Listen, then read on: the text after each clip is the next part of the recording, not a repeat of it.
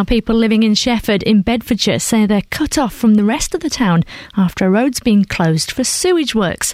Elderly residents say it's no more than a few hundred yards to drive by car, but it's now a 10-mile round trip. Well, Anglian Water says they did look at installing traffic lights on the B6058 Stamford Road, but the best option was to cut off it.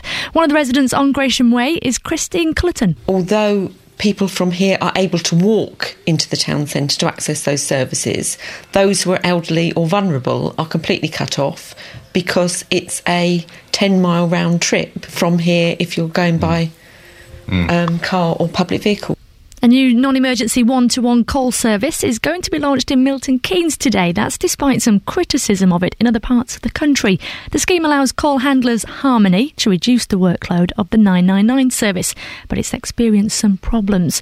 Roy Lilly, who's a former NHS Trust chairman, will be speaking to Iain Lee on BBC Three Counties Radio in the next hour. Police say a man injured in a road crash near Milton Keynes may have been trapped for around 2 hours before he was discovered by a passing cyclist. The 32-year-old driver was discovered in a ditch on the road from the M1 junction 14 to Newport Pagnell in the early hours of Sunday morning. Simon Oxley has the details.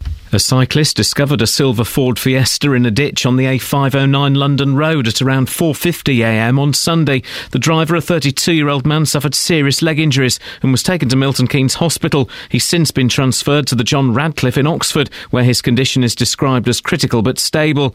Police want to speak to any drivers using the A509 London Road in Newport Pagnell between the M1 at junction 14 and the Land Rover garage between 2am and 4:50am on Sunday. Moving on to sport, and Stevenage skipper Mark Roberts will be in caretaker charge as preparations start this morning for Sunday's trip to Tranmere. It follows yesterday's sacking of Gary Smith. And finally, the weather: dry, bright, cold start, feeling quite chilly though in those strong winds. Temperatures of 5 degrees Celsius. There's more news and sport online at bbc.co.uk/Three Counties. BBC Three Counties Radio, first for news.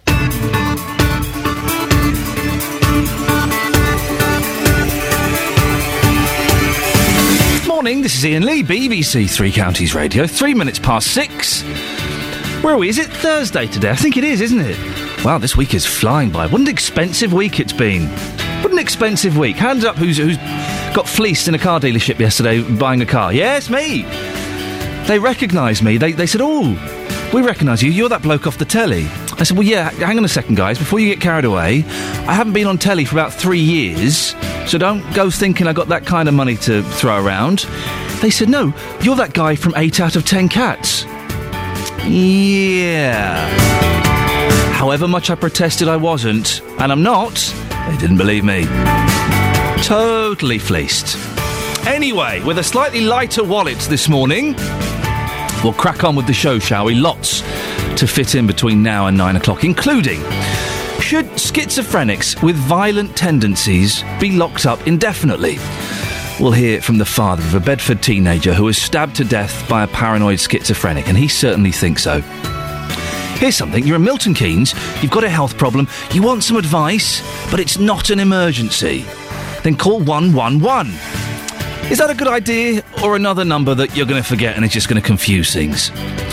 And it's very popular at the moment, making your own bread. And not using a bread maker, that's cheating. Actually kneading it and making it yourself. Well, I'll tell you what. You know they sell it in supermarkets now quite cheap. Bread, yeah. If you make your own bread, you've got far too much time on your hands. Go and fall in love. Go and watch a fantastic film. Go and do something. Don't make bread. Too much time on your hands. If you want to get in touch, you can do what Tony Wood did. You can go to Facebook, facebook.com/BBC 3CR. We're dedicating the entire show to Tony Wood today, who's left such flattering comments about me on the Facebook page. I'm blushing. I don't know where to look. You can send me a text as well if you want, 81333. Start your text 3CR. Put your name on, please. It's kind of nice to know who I'm talking to. Or, look, the entire switchboard is clear this morning. Who's going to be the first person to call me up? Could be you. 08459 455 555. BBC Three Counties Radio.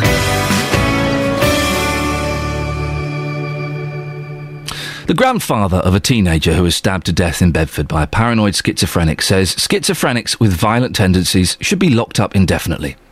Victor Reevy's grandson Boris was killed by Milton Downer, who 3 days earlier had been released from a mental health unit in Luton. An independent report concluded staff at Oakley Court were not fully aware of Downer's criminal record, drug use or his history of violence. Well, our reporter Justin Dealey has been speaking to Victor, who is calling for a change in the law to prevent this from happening.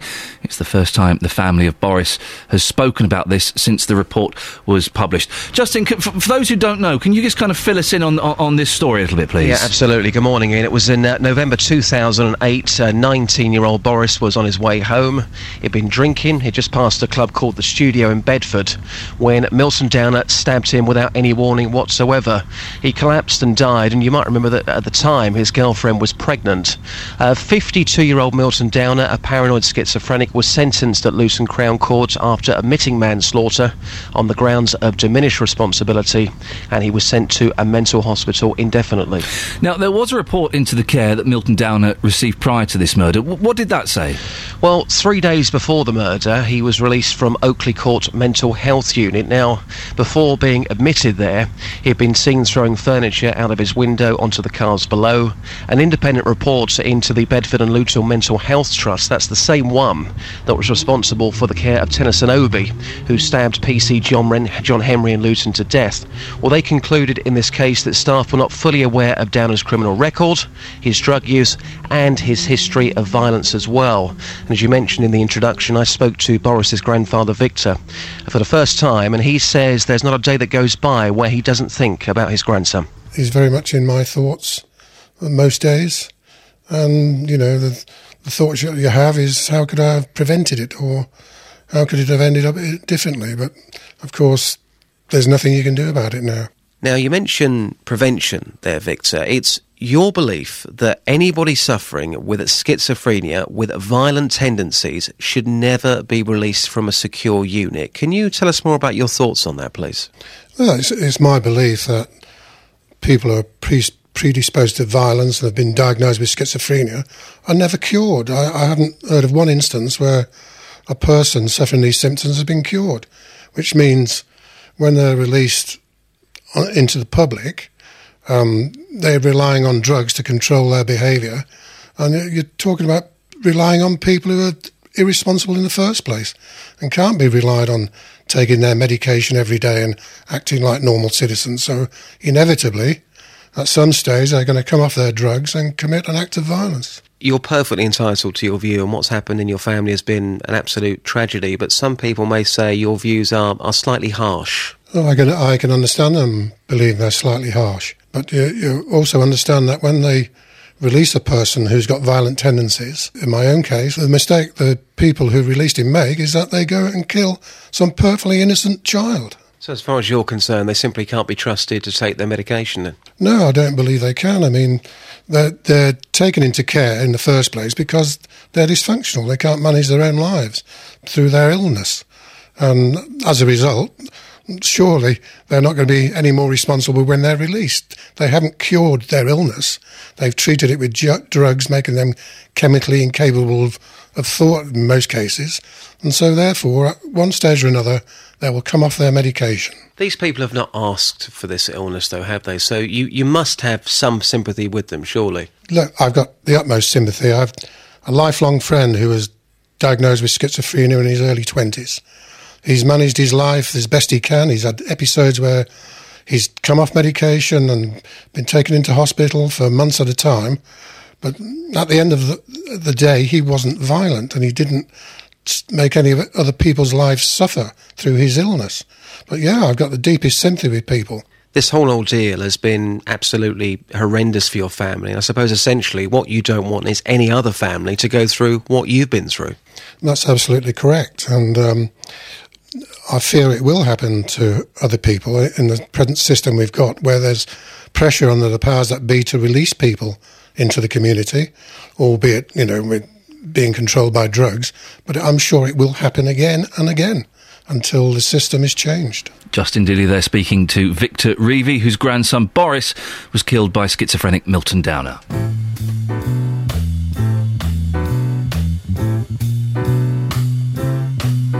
Well, it's a marvelous night for a moon dance with the stars up above in your eyes. A fantabulous night to make romance neath the cover of October skies. You know the leaves on the trees are falling to the sound of the breezes that blow. You know I'm trying to please to the calling of your heartstrings that play soft and low. You know the night's magic seem to whisper and hush. You know the soft moonlight seems to shine in your blush. Can I just have one more moon dance with you, oh, my love? Can I just make some more romance with you, oh, my love? Well, I wanna make love to you tonight. I can't wait till the morning has come. Yet I know now the time is just right, and straight into my arms you will run. And when you come, my heart will be waiting to make sure that you're never alone. There and then all my dreams will come true, dear. There and then I will make you my own. And every time I touch you, you just tremble inside. Then I know how much you want me that you can't hide. Can I just have one more moon dance with you, my love? Can I just make some more romance with you, oh, my love?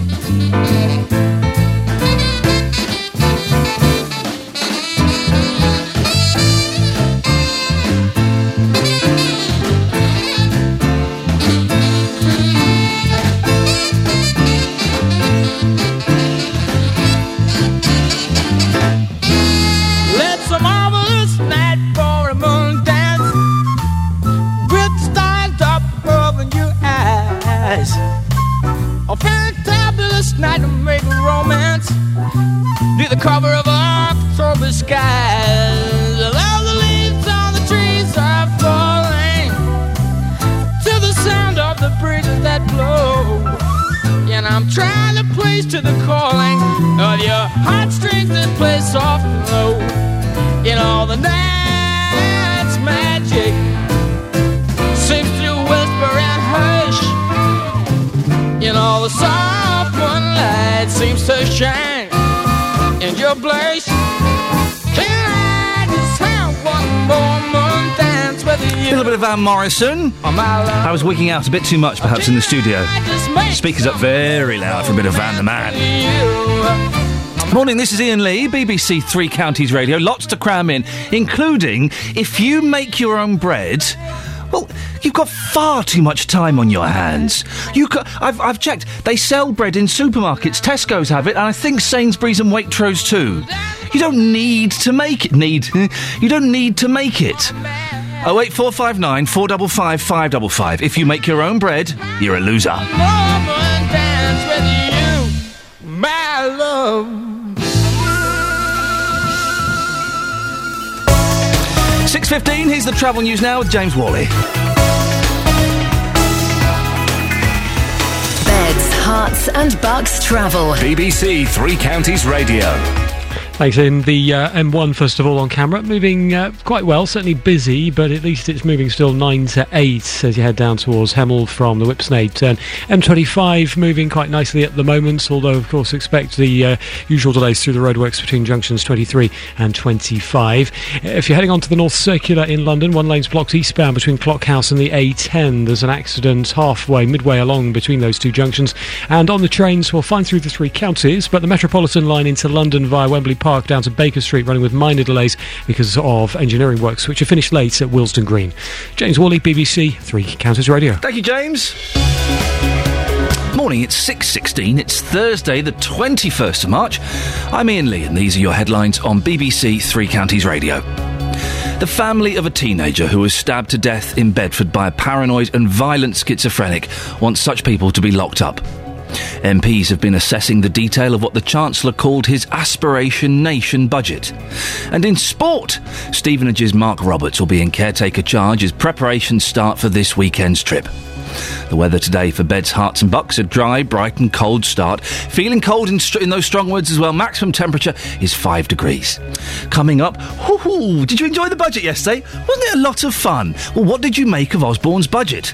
Help for home buyers, a freeze in fuel duty, and, well, a penny off pints. Before 6:30, we'll find out more about what the budget will mean for you. BBC Three Counties Radio.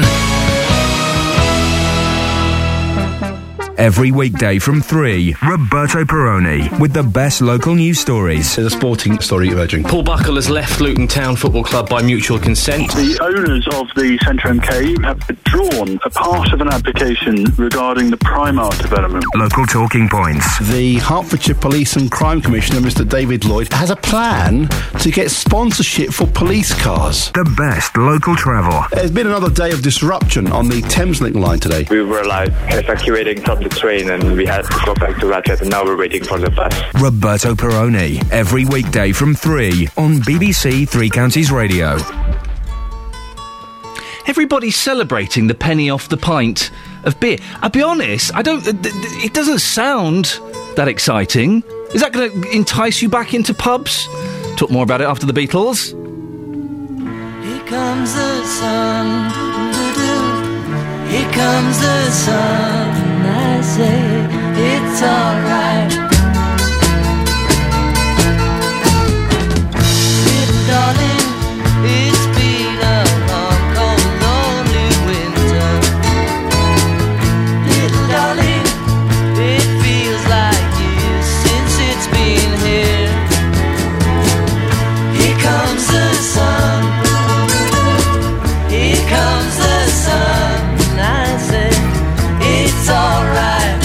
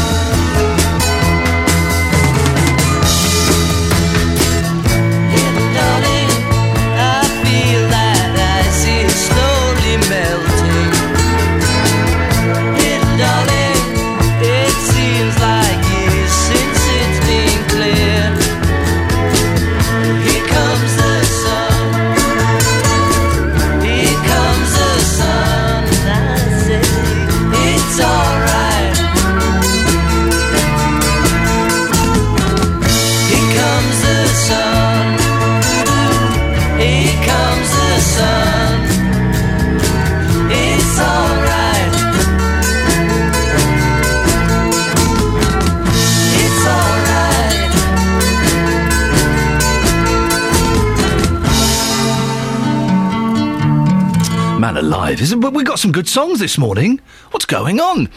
So, the budget yesterday, what did you make of it? Thumbs up, thumbs down, or a bit of a... Well, there was help for home buyers, a freeze in fuel duty, and a tiny amount of cheer for beer drinkers. Well, those are some of the measures announced.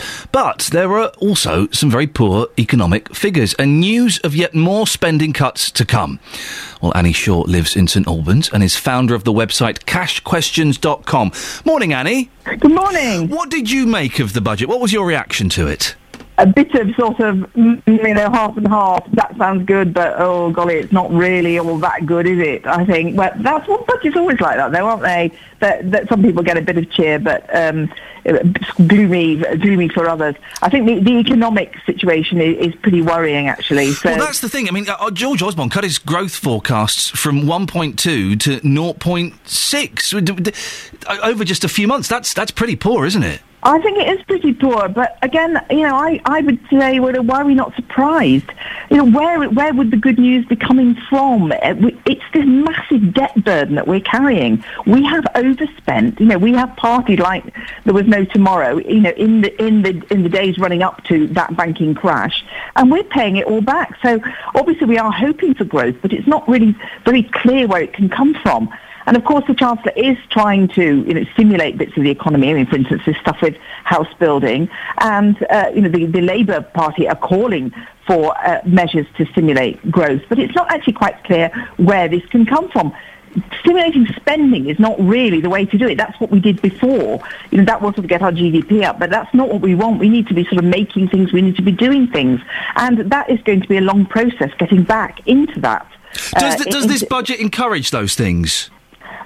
I think a bit, but I think it's kind of quite partisan. I mean, this thing on the house building and the help for mortgage lenders, I think that's very superficially attractive because it will help house builders. It will give special mortgage arrangements for people trying to buy new homes. But actually, it is supporting house prices. Now, of course, that's very good for some people because those people already in houses don't want to see the price of their houses fall. But actually, the thing we need to see is actually the cost of housing fall generally so that more people can afford it. So we don't want to see a housing crash, but really sort of pumping up the housing market is not really the way to go. Yes, I was confused by that because one of the things that was in the budget was that they're going to the government will give a loan, an interest-free loan for 5 years towards the deposit.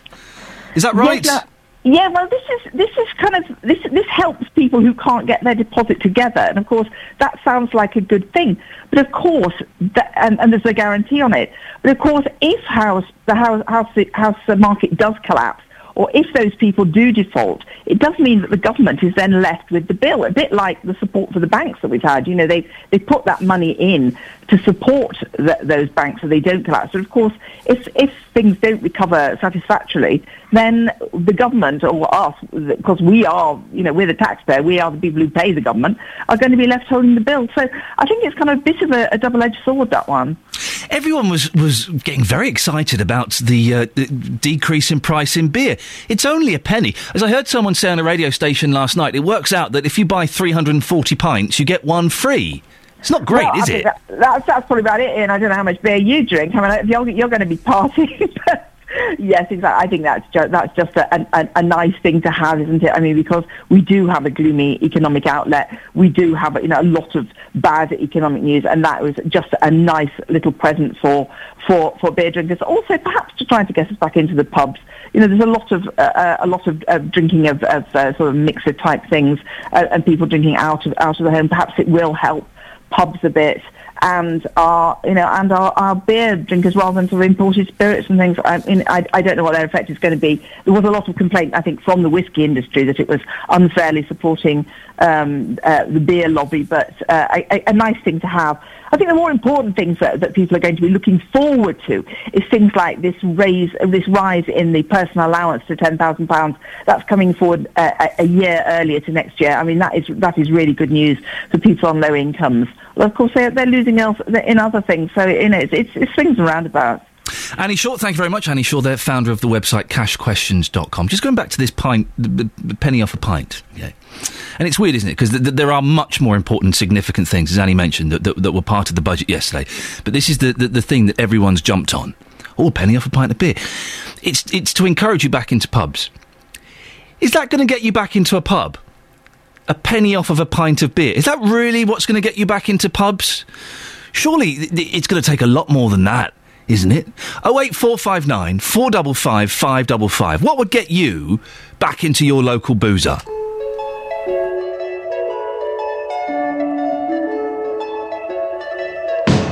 Wouldn't it be nice if we were older, then we wouldn't have to wait so long? And wouldn't it be nice to live together in the kind of world where we belong? You know it's gonna make it that much better when we can say goodnight and stay together. Wouldn't it be nice if we could wake up in the morning when the day is new, and after having spent the day together, hold each other close the whole night through? What happy times together we've been spending. I wish that every kiss was never ending. But wouldn't it be nice? Maybe if we think and wish and hope and pray it might come true. Run, run, will, baby, then there wouldn't be a single thing we couldn't do. Or we could be married, or we could be married, and then we'd be happy, and then we'd be happy. Oh, wouldn't it be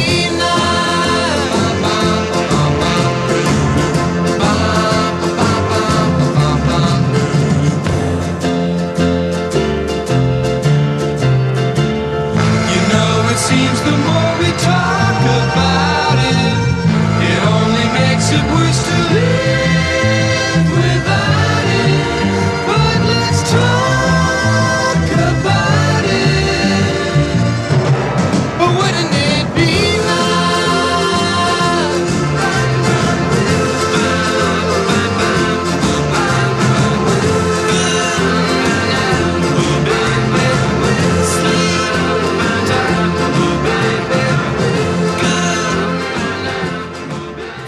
What will get you back into pubs? 08459 455 555. And if you make your own bread, you've got far too much time on your hands. Go and do something with your life. 08459 455 555. Right, let's get the travel news now. Here's Adam Glynn. Beds, hearts and bucks travel. BBC Three Counties Radio. Thanks, Ian. Good morning. It's looking nice and clear out there so far this morning. Traffic levels are still pretty light on most of the major routes. Looking at the speed sensors, they're showing the M1's moving fine. Cameras are showing the M25 looking pretty good, even on the approach to the roadworks section, which runs junction 23 to 25 in both directions. You've got that 50 mile an hour speed restriction through there. We've got roadworks on the Tongwell Street in Milton Keynes Village, the A4146 as well. It's still closed off resurfacing work near Lindisfarne Drive. And in Beaconsfield, temporary lights on the A40, which can slow things down a little bit. They're up between the A355 and Potkiln Lane. But generally the A40's looking fine. M40's doing okay as well. And looking at the train departure boards, no problems or delays. Adam Glynn, BBC Three Counties Radio. Thank you, Adam. It's 6:30. Let's get the news and sport now with Serena Farrow. Getting beds, hearts and bugs talking. This is BBC Three Counties Radio. Good morning. The family of a teenager who was stabbed to death in Bedford by a paranoid and violent schizophrenic wants such people to be locked up. The government's insisting it's making steady progress in reducing Britain's budget deficit, even though economic recovery is taking longer than expected. Elsewhere, people living in Bedfordshire say they're cut off from the rest of Shefford. That's after a road's been closed for sewage works. And a new non-emergency one-to-one call service is due to be launched in Milton Keynes today. That's despite some criticism of it in other parts of the country. That's the news. Now let's turn to all the morning's sport. Beds, Hearts and Bucks Sport. BBC Three Counties Radio. Stevenage skipper Mark Roberts will be in caretaker charge of the team as preparations begin for Sunday's trip to Tranmere. It follows yesterday's sacking of Gary Smith. Our Stevenage commentator Steve Watkins says former manager Graham Wesley's the obvious replacement. I can't see too much past it, to be honest. Give me a list of available managers and tell me somebody that would suit the frame for Stevenage. I can't look further than Graham Wesley. A turn to other news. In England's under-21 side are in Buckinghamshire tonight as they host Romania in a friendly at Wickham. It's a 7 o'clock kick-off as the under-21s play at Adams Park for the first time in 16 years. Watford's on-loan midfielder Nathaniel Chalabar is in the England squad. Stuart Pearce is the under-21s coach. I think anyone that turns up for the game will be nicely surprised if they've not been to 21 football before. You know, we're playing a decent brand of football. I think last month when we beat Sweden was as good a first-half performance as I've been party to. Moving on to cricket, and the third and deciding test between New Zealand and England gets underway in Auckland this evening, our time. Johnny Bairstow's set to replace the injured Kevin Peterson. And finally, Hertfordshire boxer Billy Joe Saunders faces Matthew Hall for the first British and Commonwealth middleweight titles later on. Hatfield Saunders is making the first defence of his British title and the fourth defence of his Commonwealth title. BBC Three Counties News and Sport, more from me at 7. Across Beds, Hearts and Bucks, this is Iain Lee on BBC Three Counties Radio. Morning, coming up between now and 7. When you need immediate advice because you're ill or injured, which number do you ring? 999, the doctor's surgery. I ring, what's that NHS helpline thing? I don't know what the number is, though. I always have to Google it. Or do you just dial 111? The number's already operational in parts of Beds and Hearts, and it's now launching in Milton Keynes. A good idea? Or just another number to confuse things. And people living in a part of Shefford in Bedfordshire say they've been left cut off from the rest of the town as a result of a major road closure for sewage works. Well, Justin Dealey will be there. We'll hear from him in about 20 minutes to see just how bad the situation is. Bit of the Mac. Loving you isn't the right thing to do. How can I ever change things that I feel? If I could, maybe I'd give you my world. How can I, when you won't take it from me? You can go your own way. Go your own way. You can call it another lonely day. You can go your own way. Go your own way. Tell me why everything turned around. Packing up, checking up's all you wanna do. If I could, baby, I'd give you my world. Open up, everything's waiting for you. You can go your own way. Go your own way. You can call it another lonely day. You can go your own way. Go your own way.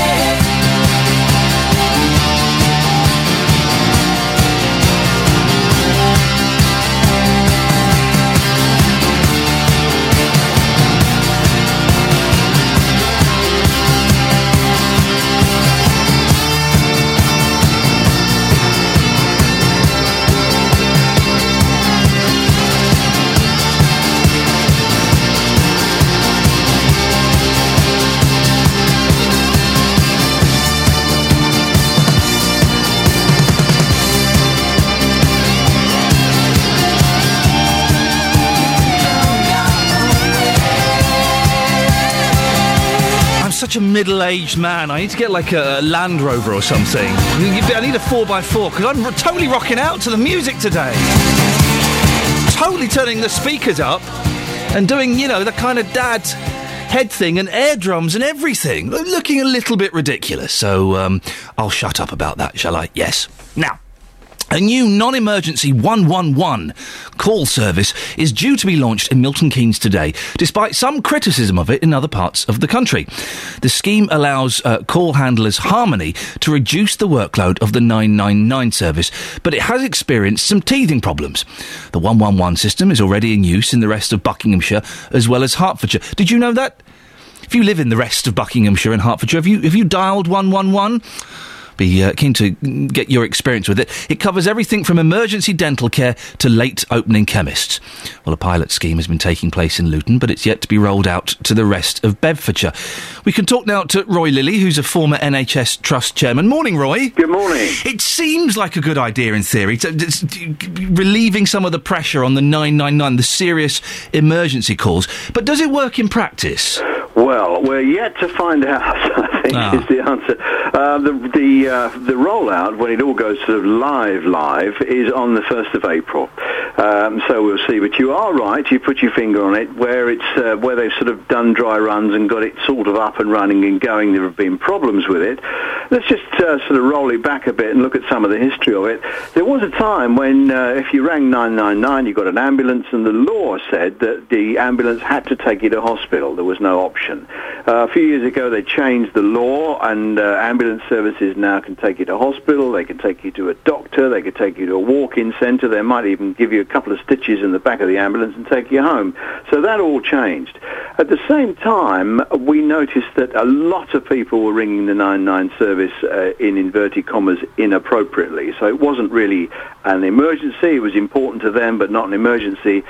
And so we had a thing called NHS Direct set up, which was a kind of first stop for people who weren't quite sure what to do. NHS Direct has now gone. It's given way to this new 111. Excuse me, Roy, NHS Direct has gone? Yeah. Oh, my God, we used that so many times with our boys when they were first born. Yeah. Wow, OK, Well, that's it's on the interesting. way out. You're going to ring 111. Right. Now, 111 is the first port of call, and so they could say, give you a bit of advice. They might tell you where to go. They might say you can get, as you say, get a dentist here, or there's a walk-in centre open there, or they might say, oh, well, we think you need an ambulance and all the rest of it. Now, I tell you, the problem with it is this, and it's kind of complicated, but we're moving into a new NHS now where services are all contracted for. And so the 111 service, if for example, 111 thinks, well, the ambulance is needed here, they call an ambulance and the ambulance says, right, we're going to take you to a walk-in centre, there has to be a contract between the ambulance service and the walk-in centre, or a contract, with whichever service they take you to. It's been extremely complicated. What do you mean a contract, Roy? Well, we're in the whole new NHS now, where previously there used to be just service agreements where people could go and be treated and so on. But now all services have to be contracted for. It's all part of the new Health and Social Care Act. So the whole sort of administrative infrastructure that sits behind these services is much more complicated and fragmented. For example, down in Surrey, they've been having some problems with getting the 111 service up and running, and that's partly because Virgin have come in and taken over all the community services and are running all of the walk-in services. Hang on a minute, am I living in a parallel universe? The walk-in centres, they're not NHS? No, well, some of them are, but a lot of them now are run by whoever's running community services, and in large parts of the country, the community services are now run by the private sector. For example, Virgin. I'm confused. This is blowing my mind, Roy. If I dial 111, will I get to speak to a nurse? Because that was one of the benefits of the NHS hotline, is you would speak to a nurse. I mean, that moves us on to the next area of concern. The answer to your question is probably not. No, you'll speak to if I can put it this way, in inverted commas, a civilian, someone who's not a clinician, and they will be their decision maker. They'll have a decision support system on a computer. Oh, will you go through that checklist of questions? So they'll plough through a whole load of questions. I've got a stomach ache. Which bit of your stomach, what have you eaten, that kind of thing, and then they'll make a decision based on that. Now, it is in fairness, I need to point out that there will be clinicians present, so there will be nurses present, but the first port of call will be a non-medical. See, my concern would be, right, we called NHS Direct a lot with our boys when they were first born, and it was because we didn't want to phone 999, but we knew we would get a call back from a nurse relatively quickly. If I'm not confident I'm going to speak to a nurse, then I'm going to phone 999 again. Well, there we go, and that's what you're saying, and we're finding. I mean, just to sort of go off at a bit of a tangent, we're finding that people are walking into A&E much more than they did. A&E attendances now are up by nearly 9%. Now, that isn't to say it's all down to Harmony, and it isn't all down to this new system, because the new system is really only just up and running, and it's not properly fully operational. But there is, I think I mean, my own personal view on this is it's extremely confusing. What do you do? First of all, you've got the confusion over, do I ring 111 or do I ring 999? I mean, your sensible call for a bit of advice might be another person's emergency. So, you've got that confusion. Then you've got the confusion of, do you call an out-of-hours doctor? Do you go to a walk-in centre? Do you go to A&E? It's just a palaver. And I think the public are going to get confused. Do people know about this number? Because my producer, the 111 is up and running where she lives, but she didn't know about it. No, I don't think they do. And, I live in an area where we've got the 111 service. I've not had anything sort of through the door. I've not seen anything on the telly. I mean, I know about it because I'm kind of in the business. But to be honest, if I was ill, I wouldn't know really who to ring. I mean, to be honest, I think if I was ill, I'd ring 999, because that's what you do, isn't it? I think, where you've got NHS Direct and you've got a clear delineation of, look, ring us for a bit of advice before you do anything, makes a lot of sense, particularly people with families, first baby, not quite sure what to do.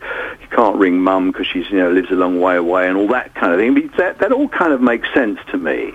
But where you've got a parallel service 111, I mean, it's the same with the police service. They've got a 111 service as well. And the whole idea of it is to take the pressure off the 999 service, because people were using it, as I said, in inverted commas, inappropriately. And my cat's got stuck up a tree. Can you send out an ambulance? Well, is all that nonsense? There's all that, but people always do daft things, can't they? You just have to kind of factor that in. But this is all about saving money, and it's all about, But I think that if you took all the money that's been thrown at getting this service up and running, all the palaver there is, I'd have just given the money to the hospitals and said, you sort it out. If you get inappropriate people, just sort it out. But hey, they're not going to do that, so we're in this brave new world, and we'll have to see. But I mean, I think it is confusing. That isn't to say that it's going to be confusing forever. People will get used to it, and it is, I have to say, the infrastructure that sits underneath it is straining at the seams, and it's not quite ready yet. That isn't to say that it's always going to be like that. So I guess, let's have this conversation in a year's time and see what's happening. But I'm not optimistic. Roy, thank you very much indeed. Roy Lilly, former NHS Trust Chairman. If you've called this 111 number, were you happy with the service? Did you get what you wanted? I'm surprised NHS Direct is going. I used to like that. Very helpful. If you mentioned it was one of the kids, you'd get a call back from a nurse pretty quickly. They generally said you should probably pop along to A&E. That was kind of the advice. But it was you knew you were speaking to someone with some medical training. 08459 455 555. 6:45, travel news now. Here's Adam Glynn. Beds, hearts and bucks travel. BBC Three Counties Radio. The A1 going southbound this morning. Once you get to Boreham Wood, you're going to find it queuing between the Holiday Inn and the A41 at Mill Hill. Now, obviously, it does queue through there a lot of mornings, but quite early for that queue to start, but it's not really being helped by an accident, which is blocking lane 2 of the A1 just before Mill Hill Circus. That's looking rather busy round there. The A1M starting to slow up between Junction 8 at Hitchin and Junction 7 at Stevenage. Things still moving okay on the M25, but if you're driving through Bedford, remember there are still some roadworks on the A6, St John Street. They're taking place at the junction with Rope Walk. On the trains this morning, generally speaking, it's a good service right across the 3 counties. We've got one late running train. It's the service from Bedford down to Sheffield, in fact. It's coming up from London St Pancras, and it's running about half an hour late because it was delayed waiting for a member of the train crew. Adam Glynn, BBC 3 Counties Radio. Thank you very much indeed, Adam. Right, 6:46, Thursday, the 21st of March. I'm Iain Lee, and these are your headlines on BBC 3 Counties Radio.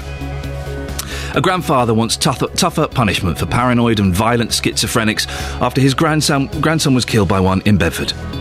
The government is insisting it's making steady progress in reducing Britain's budget deficit, even though economic recovery is taking longer than expected.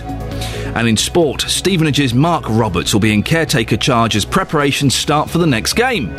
Coming up, people living in a part of Shefford in Bedfordshire say they've been left cut off from the rest of the town as a result of a major road closure for sewerage works. Well, we'll find out more before 7, but now let's get the weather.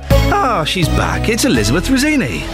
Beds, Hearts and Bucks weather. BBC 3 Counties Radio. Hello, very good morning to you. Hope you didn't miss me too much. We did miss you, Elizabeth. Not to diss your colleagues, they were all excellent, but you're our favourite. Oh, you're so kind. I bet you say that to all the girls. Yes, I do. I know. OK, well, it's a cold start to the day. I haven't got very good news for you in terms of wintry weather, by the way. We will have some on the way, I think, over the next few days. But for today, it should stay mostly dry. Cold start, though. We've got a frost out there, a few patches of mist. But in general, it's a lovely, bright start to the day. There will be a bit of sunshine around this morning. Unfortunately, it's all going to cloud over into the afternoon, though. So rather grey, dreary end to the day.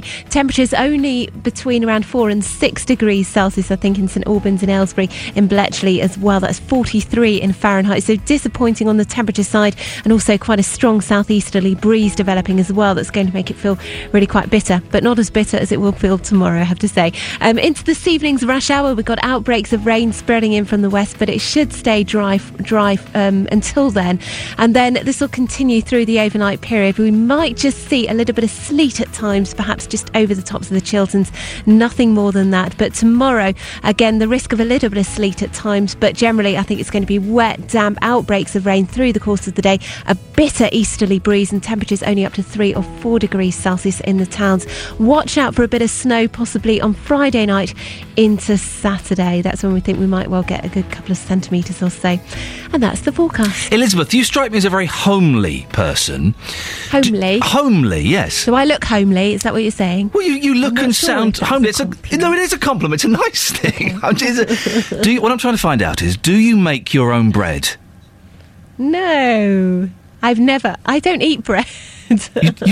What? Well, how do you make your sandwiches? I can't. Oh, well, as occasionally I might make a sandwich, that's true.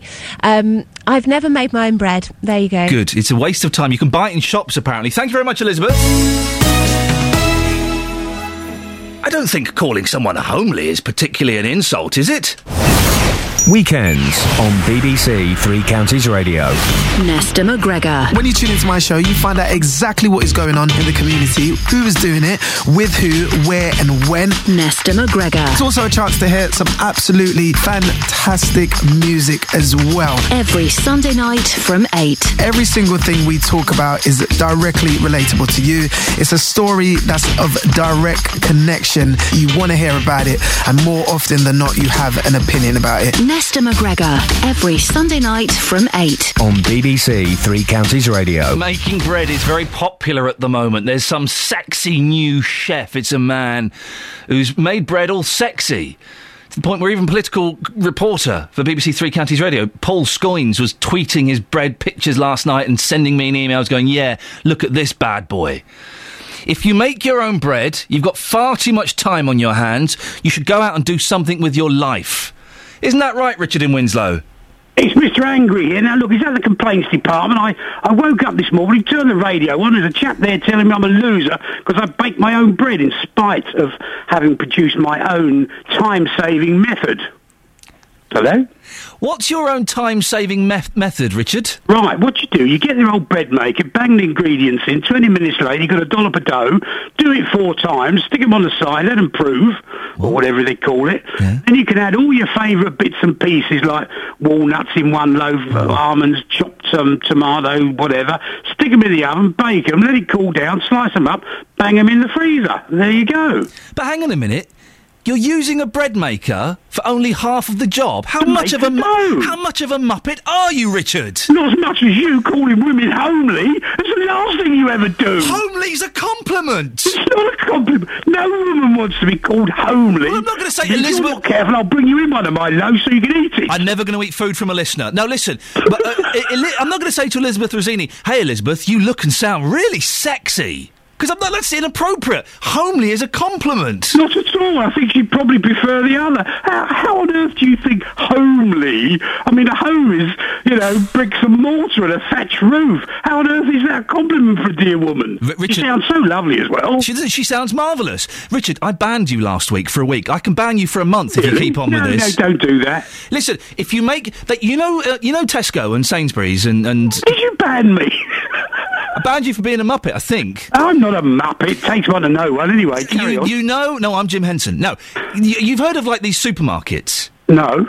Of course I have, yes. They sell bread there, Richard. Bread in there full of chemicals and nasty stuff. Oh, and anyone that eats white bread, goodness gracious me. Do you know the origins of white bread, by the by? No, I don't. Well, did I be telling you before you cut me off as you usually do? No, thank you. Oh, dear. What was that all about? How can anyone be so angry at 10 minutes to 7 in the morning? Thank you, Richard. Yeah. I think. I came, I saw, tore down these walls, block one way, find another. You know you'll always be discovered.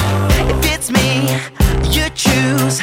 I can't lose. I'm in love with you. If you love me too, yeah.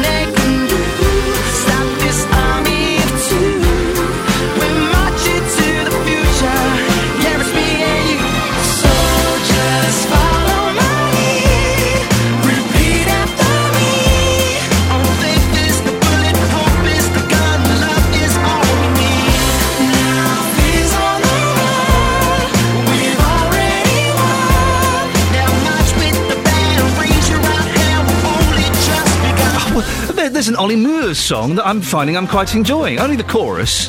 He's not doing that cod ska that he normally does. Now, people living in a part of Shefford in Bedfordshire say they've been left cut off from the rest of the town as a result of a major road closure for sewerage works. Elderly residents say that to access the town by car, which is no more than a few hundred yards away, now involves a 10-mile round trip. Anglian Water say they looked at installing traffic lights on the B658 Stamford Road, but in the end, a full closure was the only option. Well, our reporter, Tony Fisher, has been speaking to one of the residents, Christine Cullerton. Basically, if you want to go anywhere, you have to go 3 or 4 miles out your way just to get back into the town centre. We were never forewarned about the road being completely closed. We were told there'd be some disruptions, but they never told us we'd have to go miles out of our way. We're not being compensate for this in any way. So effectively, you're pretty much cut off from the village. Yes, right. It's easier for us to go to Biggleswade to shop, about 7 miles up the road, rather than go 5 miles in a circle. And for elderly people who may want to go to the doctors or go to the local shops, normally take their car, can't. Well, they could take their car, but it's going to take them twice as long. And they have to, like I said, they have to get 3 or 4 miles out of the way to get back into the town. And there's been several bad accidents on the country roads because of this. Because I think lorries and vans have been coming down because it says business open as usual, and they're having to do U-turns. Right, and when they first opened it, there was no signs on the road at all, and we were getting articulated lorries trying to turn round because they couldn't get through. It's going down to the doctor's surgery. I say my son has to come from Biggleswade, go all round Island Way to get into Shefford, to go up to the surgery. The same last week I had to go to the optician, and it was the same procedure. I've got to do it again this Friday, and it'll be the same thing. So it's quite a big round trip, about a 10-mile round trip? Must be. So how much of an inconvenience are these roadworks proving to be? Quite a bit. So just tell us about the problem with the road closure down the bottom. How's it affected you? Basically, I've got to go right out my way to get to work now, and if I hit traffic, it makes me a lot later for work, which obviously isn't good. So you're in Shefford. Where have you got to get to? I've got to get to Stevenage, so I have to go through Henlow, up through all that way. Would you? I mean, some of the neighbours saying they'd like a bit of compensation, money off the water bill. Would you like that? That would be good, actually. Yeah, I think any money off would be good. Because obviously it's costing extra in petrol as well to get around. But yeah, that would be nice. Just tell us about it, because apparently you weren't given much warning, and you're effectively cut off from the village. Yes, we are.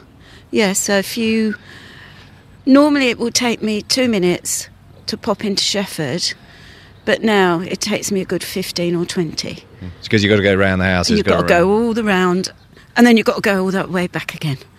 Also, I wonder what happens if you need an ambulance, because my husband's quite ill, and sometimes I have to have an ambulance, so that would take an extra 15 minutes or so.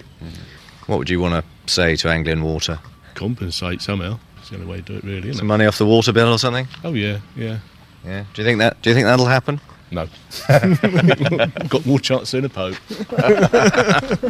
That's Tony Fisher there speaking to residents living in a part of Shefford. Anglian Water say the work is due to finish on April the 10th. They'll be joining me on the show in around an hour's time. If there's something you want to say to them, if you're affected by this, 08459 455 555. You can have your chance to speak to them. Right. That's the first hour done and dusted. Lovely. Travel news now. Adam Glynn. Beds, Hearts and Bucks travel. BBC Three Counties Radio.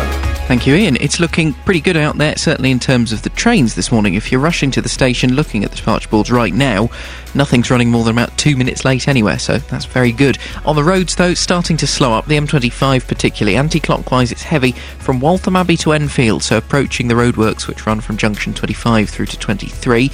Then, beyond those works, going anti-clockwise still from the M1 round to 19 at Watford is particularly busy, and from junction 17 at Maple Cross through to 15 at the M4 starting to build up as you go past the M40 junction. But if you are going for the M40, that's looking all right. Delays, though, on the A1M. Southbound, it's now slow from junction 8 at Hitchin through to 6 at Welwyn, and it's taking around 20 minutes to get through.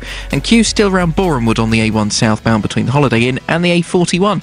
There is an accident blocking lane 2 just before Mill Hill. Adam Glynn, BBC Three Counties Radio. Thank you, Adam. Hey, listen, if you make your own bread, there really is something wrong with you. You're a deviant of some kind. We'll discuss more after the news with Serena Farrow. Getting beds, hearts and bucks talking. This is BBC Three Counties Radio.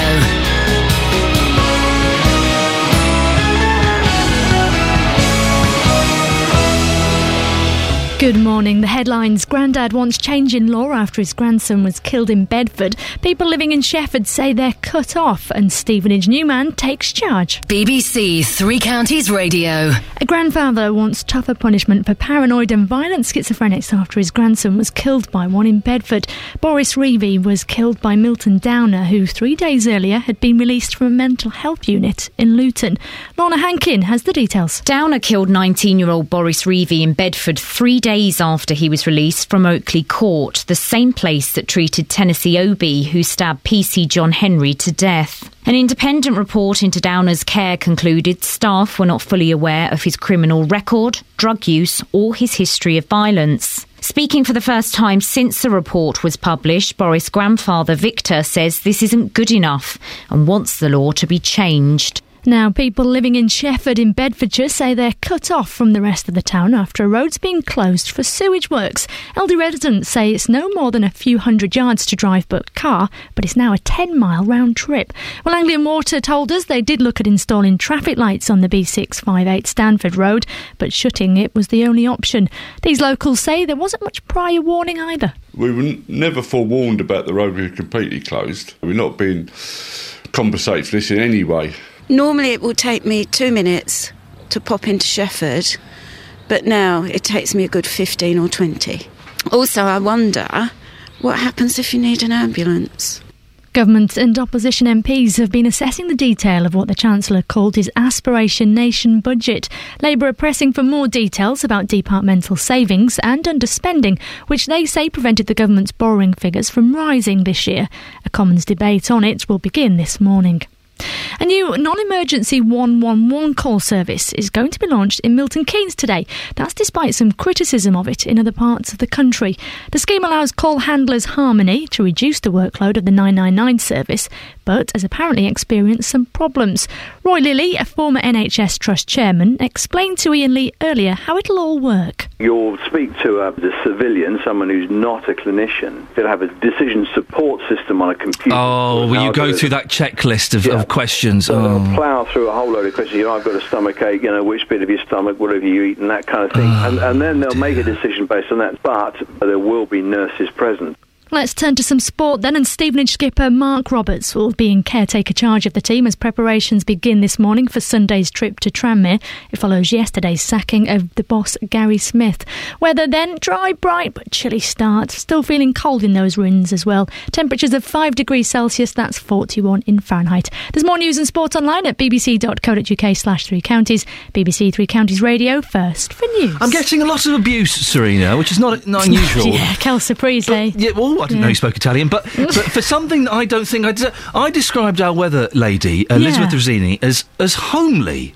Yes, you did. How would you? I mean, you're not homely, but if I did term you, you're not. If I did term you as homely, would you be insulted by that? Well, you see, it depends if you're a bit of a feminist, really, doesn't it?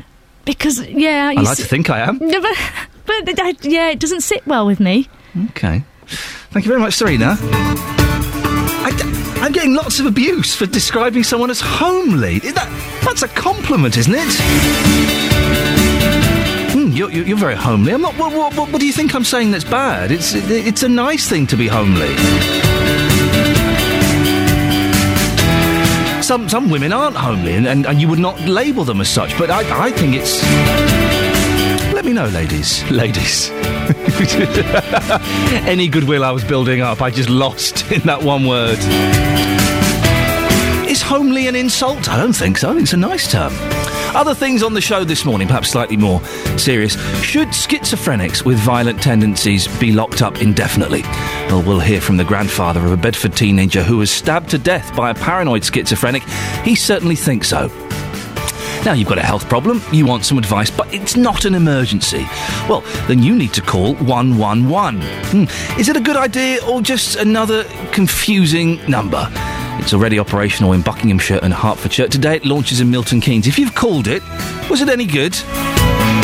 And there's a new cookery programme with a gentleman called Paul Hollywood. He's making cooking sexy. Bakes loads of breads. You know, your loaves, your baguettes, your bâtons. Now, loads of people are doing it. Even political reporter Paul Scoins is getting in on the act and was tweeting his loaf last night. if you make your own bread, you've got too much time on your hands, haven't you? Lots of ways to get in touch. Facebook.com/BBC3CR. You can see a picture of Paul Scoying's bread as well, yeah? Oh, yeah. Not quite what the internet was designed for, but never mind. You can send me a text, 81333, start your text 3CR, or give me a call, 08459 455 555. BBC Three Counties Radio. The grandfather of a teenager who was stabbed to death in Bedford by a paranoid schizophrenic says schizophrenics with violent tendencies should be locked up indefinitely. Victor Reevy's grandson, Boris, was killed by Milton Downer, who 3 days earlier had been released from a mental health unit in Luton. An independent report concluded staff at Oakley Court were not fully aware of Downer's criminal record, drug use or his history of violence. Victor Reevy told our reporter Justin Dealey he couldn't understand why he was released. 3 days after he's been released, how could he have been diagnosed as being safe to be in the public when 3 days later he was committing a murder? People who are predisposed to violence and have been diagnosed with schizophrenia are never cured. I haven't heard of one instance where a person suffering these symptoms has been cured, which means when they're released into the public, they're relying on drugs to control their behaviour, and you're talking about relying on people who are irresponsible in the first place and can't be relied on taking their medication every day and acting like normal citizens. So inevitably, at some stage, they're going to come off their drugs and commit an act of violence. Do you think your views will be taken seriously by mental health organisations and the government in this country? I'm quite sure mental health organisations know what the problems are. The problems are that there is a great pressure to create places in the system, and therefore the only way to do that without extra funding is to release people that maybe otherwise they would not release. Victor Reevy there speaking to our reporter Justin Dealey.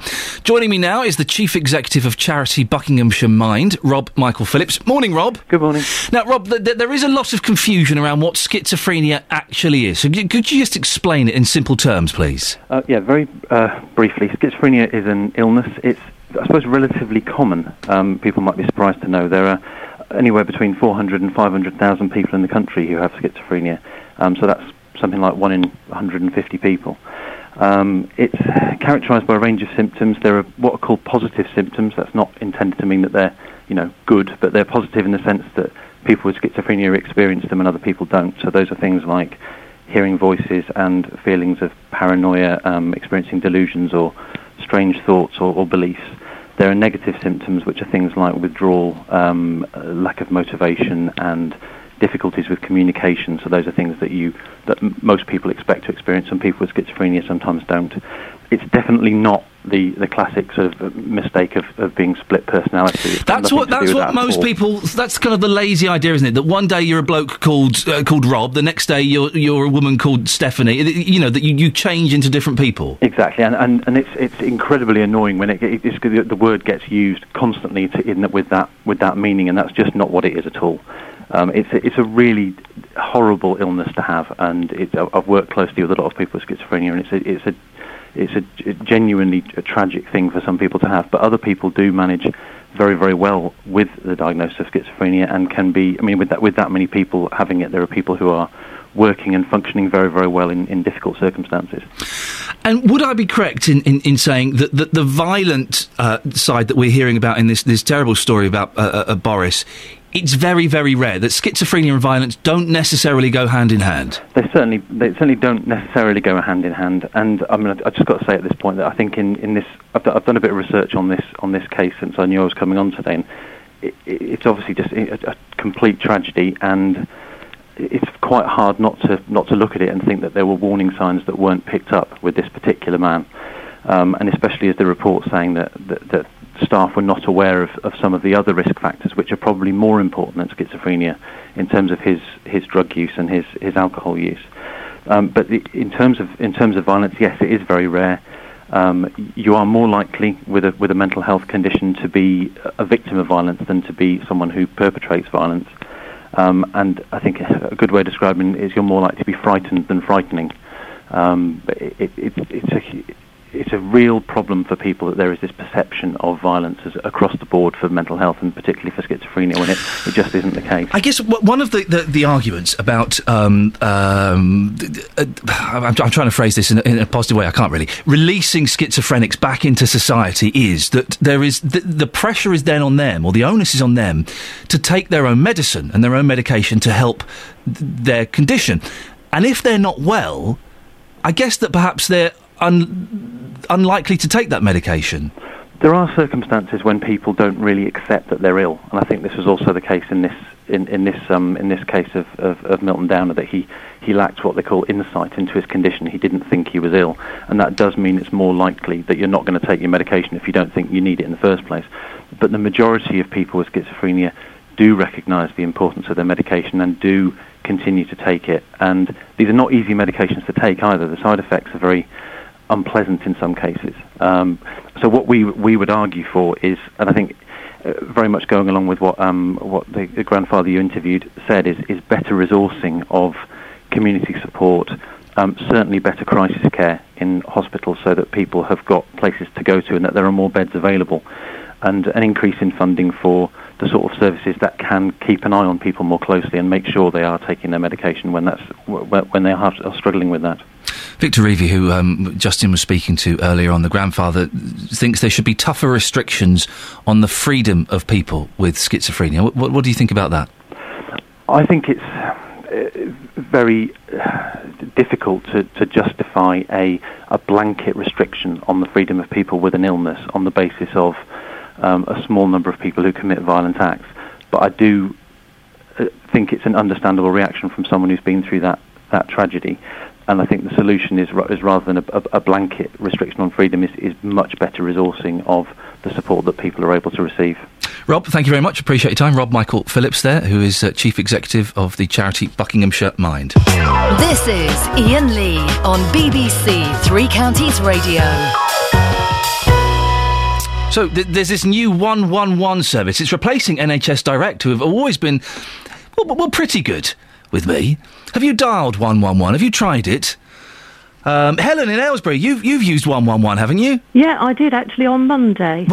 Is everything okay? Well, no, I woke up feeling very dizzy.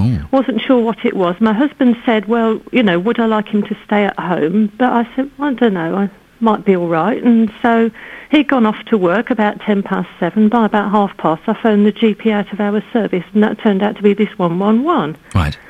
So the lady at the other end was pleasant and helpful, and she went through various questions, and I thought, asking the age and stuff, she reckons I've had a stroke, which I knew I hadn't. Did she say that you'd had a stroke? No, but I could see, because I've got a certain amount of knowledge, that she wondered if that was a possibility. Okay. But went through all those things, we checked all those, that was okay. Yeah. But then the advice came to phone the GP.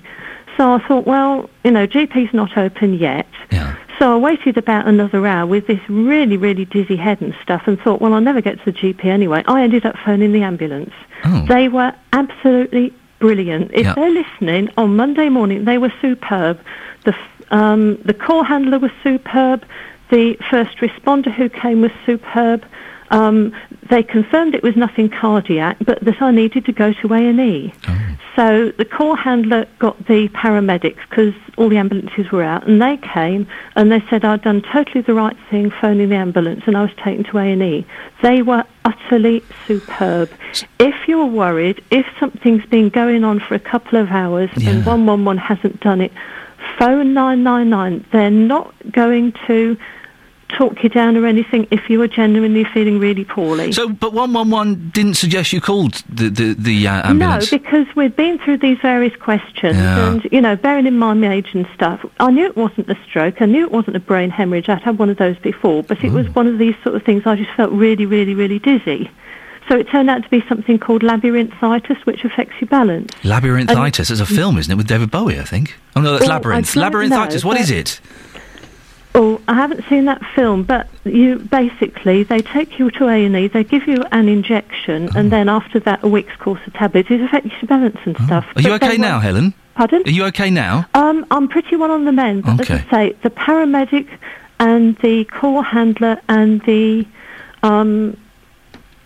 first responder were brilliant, and they said you've done the right thing. You know, if something hasn't gone away for a couple of hours, you've done the right thing phoning the ambulance. If they're listening, they were superb. Well, I'm glad to hear they did. A&E as well. I'm glad they did a good job. I'm glad you're feeling better. Very quickly, before I let you go, Helen, if I described you as homely, would you be offended by that?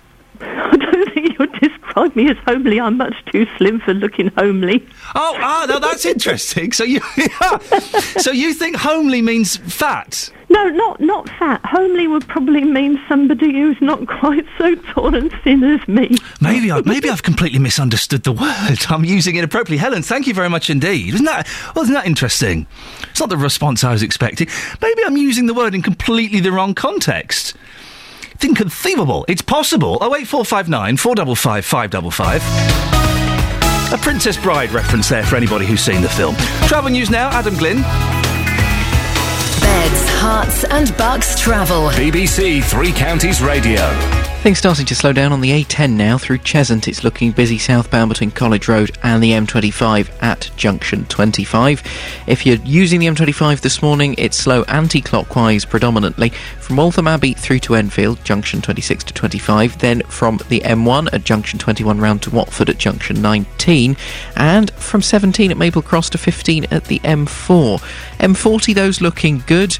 You'll find the A1M busy from junction 9 at Letchworth through to junction 6 at Welling. That's now taking about 35 minutes to get between those two junctions. And for anyone heading in toward London on the A1, southbound through Boreham Wood, there are still queues between the Holiday Inn and the A41 at Mill Hill. On the trains, no reported problems or delays. Adam Glynn, BBC Three Counties Radio. Adam, thank you very much.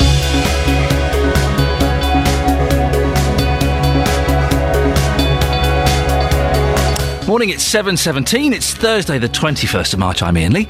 These are your headlines on BBC Three Counties Radio. A grandfather wants tougher punishment after his grandson was killed by a paranoid and violent schizophrenic in Bedford.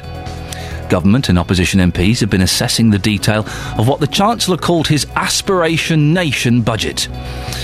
And in sport, after Stevenage boss leaves, Captain Mark Roberts will take charge for this weekend's game. The weather today for Beds, Hearts and Bucks are dry, bright and cold start. Feeling cold in the strong winds. Maximum temperature is 5 degrees. Coming up, what did you make of George Osborne's budget? Well, help for home buyers, a freeze in fuel duty and a penny off a pint of beer.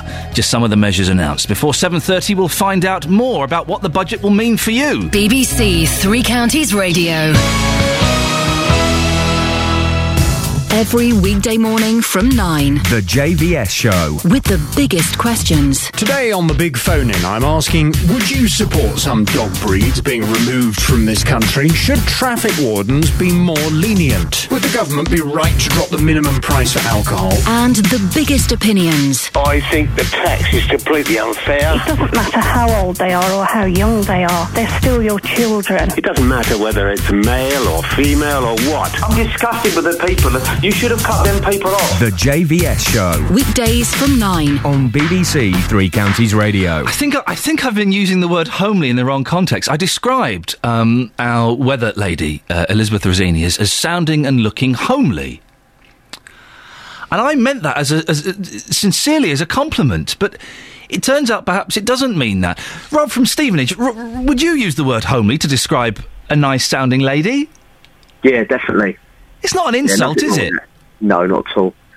No. My wife's homely, I'd say. She bakes cakes, does bread. Beautiful. Got chickens as well now, so yeah, I'd call that homely. You got chickens? Yeah, big chickens now. Do you know how to hypnotise a chicken? No, I don't. How do you do that? This is true. Honestly, honestly, you get a chicken, you push it. This is true. You push its head down on the floor. It's not cruel. They're chickens. You get your finger, Peter Pointer. You put it at the tip of its beak, and you draw a straight line out from its beak. Hypnotises a chicken. You watch about 15 seconds. It'll just be there in a daze, and then it will wake up. Go and try. I'll give that a go, actually.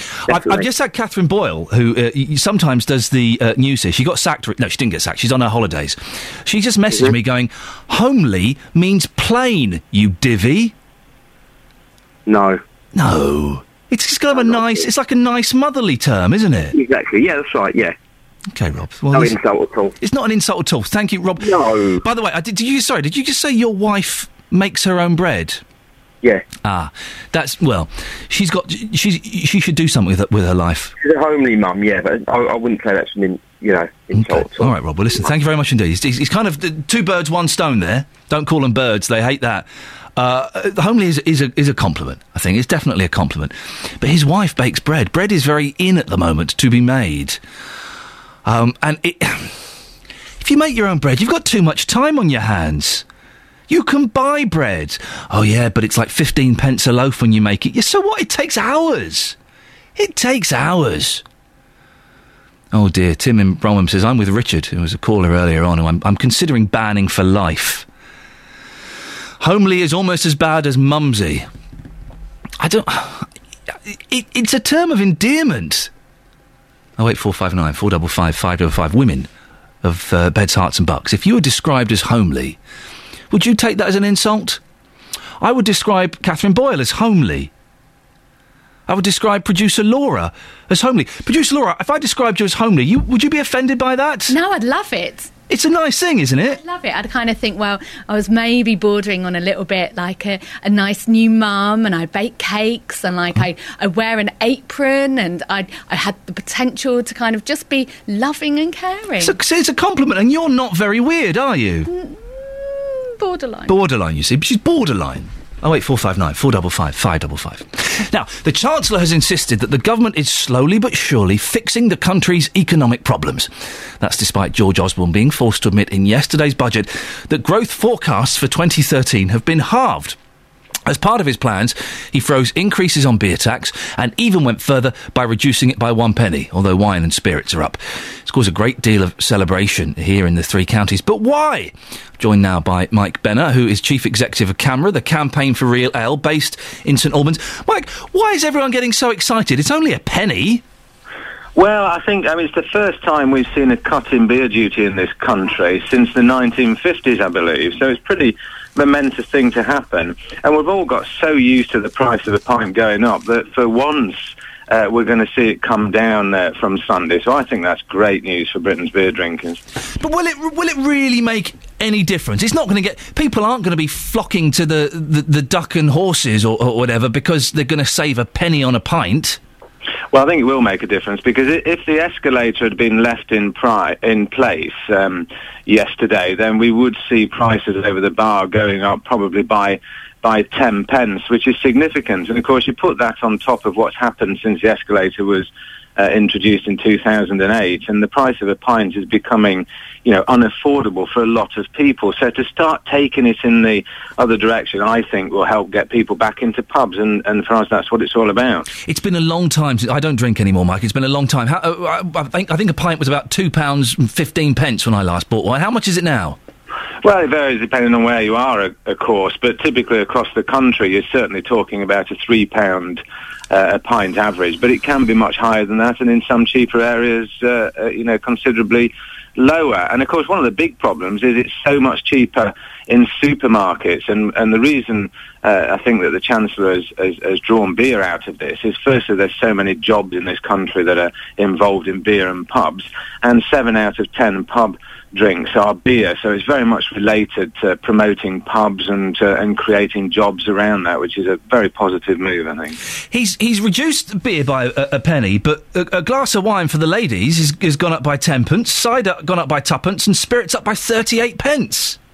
I think it's worth bearing in mind that well over 85% of the beer consumed in this country is actually brewed here. So there's about 1 million jobs surrounding and supported by the beer industry, whereas, of course, most wine and a lot of spirits are imported. So I think it's something that's tied very much with the pub. And I think also that really when it comes to wine drinking, the kind of demand for it is less price sensitive than it is for beer. This is about our national drink and people being able to continue to enjoy that sociably in the good old British pub.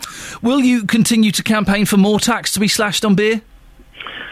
Well, yes, we will, because I think that greater support is needed from the government for pubs. They're very important to our way of life and they're a unique amenity. So we'll continue to push the government for more action to support them. Mike, thank you very much indeed. Mike Benner, Chief Executive of CAMRA, the Campaign for Real Ale. Well, a penny off a pint of beer. Maybe it's because I don't drink. It doesn't sound that attractive to me. Would that get you back in a pub? 08459 455 555. Ben from Buckingham, this penny off a pint, would that get you back in your local boozer? Not really, no. What would it take? Probably if they lifted the smoking ban. Are you a smoker? Yeah. Yeah, I don't smoke, but I do miss the smoky atmosphere of a pub. Yep. Ben, would you use the term homely to describe a woman? Yeah.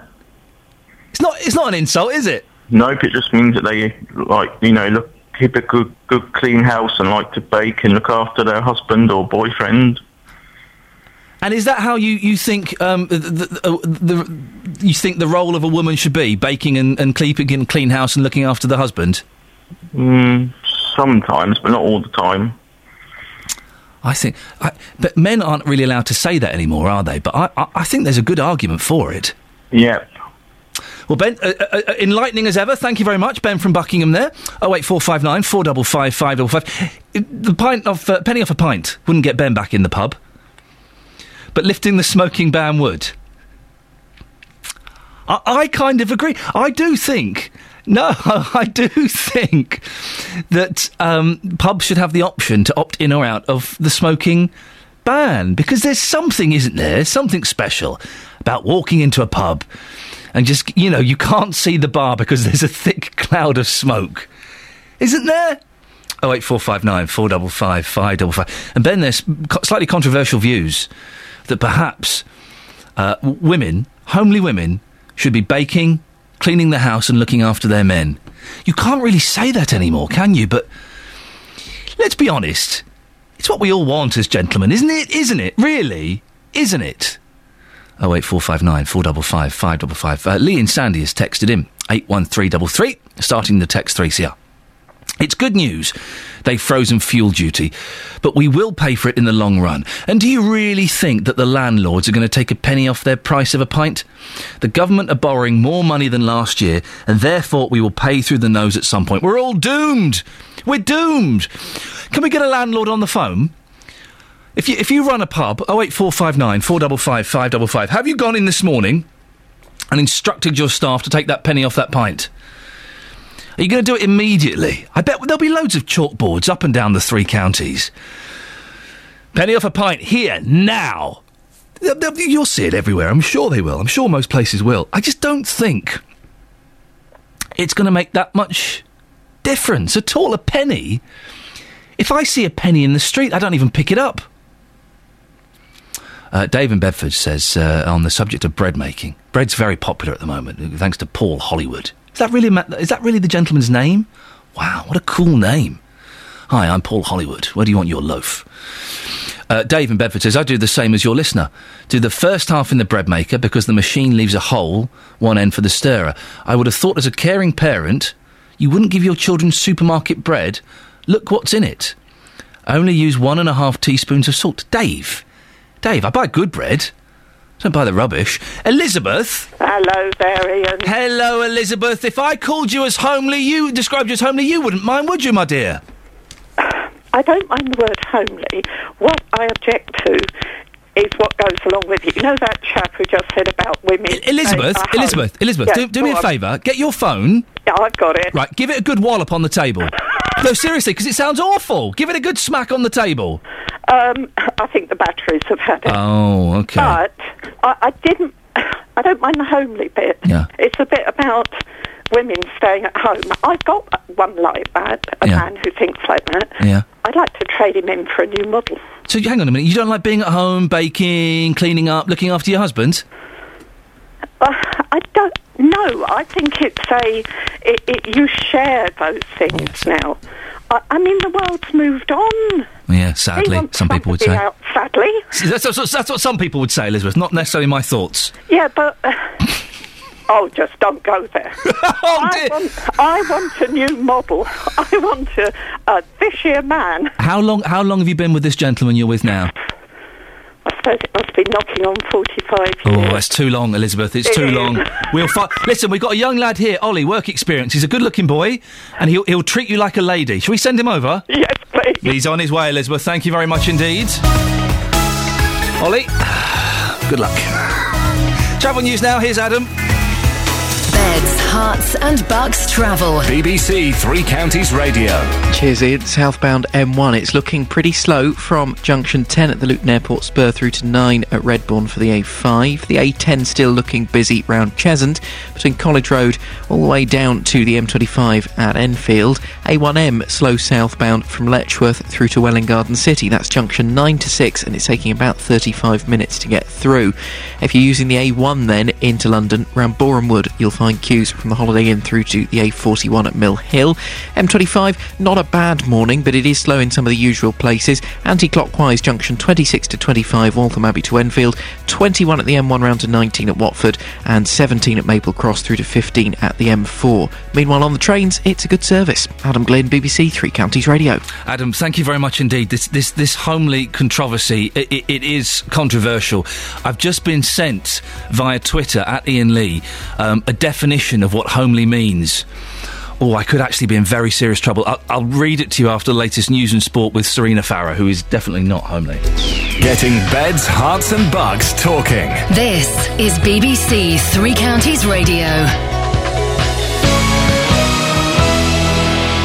Good morning. A grandfather wants tougher punishment after his grandson was killed by a paranoid and violent schizophrenic in Bedford. The government, meanwhile, is insisting it's making steady progress in reducing Britain's budget deficit, even though economic recovery is taking longer than expected. A major road's been closed because of sewage works in Shefford in Bedfordshire, but some people there say they've been left cut off from the rest of the town as a result. And there's now a new non-emergency call service set to be launched in Milton Keynes today. That's despite some criticism of it in other parts of the country. That's all the news. Now let's turn to the morning sport. Beds, Herts and Bucks Sport. BBC Three Counties Radio. So Stevenage captain Mark Roberts will take charge for this weekend's game to Tranmere. It follows yesterday's sacking of boss Gary Smith. Our Stevenage commentator Steve Watkins says former manager Graham Wesley's the obvious replacement. I can't see too much past it, to be honest. Give me a list of available managers and tell me somebody that would suit the frame for Stevenage. Elsewhere, England's under-21 side are in Buckinghamshire tonight as they host Romania in a friendly at Wickham. It's a 7 o'clock kick-off as the under-21s play at Adams Park for the first time in 16 years. Watford's on-loan midfielder Nathaniel Chalabar's in the England squad. Stuart Pearce, though, is the under-21s coach. I think anyone that turns up for the game will be nicely surprised if they've not been to 21 football before. You know, we're playing a decent brand of football. I think last month when we beat Sweden was as good a first-half performance as I've been party to. Moving on to cricket, and the third and deciding test between New Zealand and England gets underway in Auckland tonight, our time. Hertfordshire boxer Billy Joe Saunders faces Matthew Hall for the British and Commonwealth middleweight titles later on. Hatfield-Saunders is making the first defence of his British title and the fourth defence of his Commonwealth title. And finally, tennis. Laura Robson's through to the second round of the Miami Masters. She beat Italy's Camilla Giorgi in 3 sets, 6-2, 4-6, 6-3. BBC Three Counties News and Sport. More from me at 8. Across Beds, Herts and Bucks, this is Iain Lee on BBC Three Counties Radio. Coming up between now and 8 o'clock, you've got a health problem, you want some advice, but you don't think you should really be calling 999. Well, there's a new number. 111. Already operational in Buckinghamshire and Hertfordshire. Today it launches in Milton Keynes. And we're discussing this morning whether it's a good idea or just another confusing number. And people living in part of Shefford say they've been left cut off from the rest of the town as a result of major road closure for sewage works. Justin Dealey has spent the morning there. We'll hear from him in around 20 minutes to see how bad the situation is. You can go and have a look at the picture of that as well. Facebook.com/BBC3CR. But you're a funny lot. We're talking about all these big issues. We're talking about the Shefford. We're talking about schizophrenia. We're talking about this 111. The thing that you're all calling in about is because I dared to call Elizabeth Rosini, our wonderful weather lady, homely. Now, I meant it as a charming term of endearment. Loads of you got very, very offended by it. Charlotte from Biggleswade. Charlotte, would you be offended by being called homely? No, not at all. It's a nice... Oh, Charlotte, can you turn your radio off for me, please? It is off. Oh, is it? Well, you've got a weird phone then. Anyway, it's a term of endearment, isn't it? It's a nice thing to say to someone. Yeah, I think so, and I think traditional values are good. I'm 25, but my partner and I both agree that if we could afford for me not to work and stay at home, then that's what would happen. Well, hang on a second, Charlotte. This is inverted feminism. A 25-year-old woman who would be happy to stay at home, and clean and cook and look after your man? Yeah, definitely. He must think he's in hog heaven, this fella. He's totally landed on his feet. Hasn't he just? Charlotte, are you beautiful as well? Not bad. What?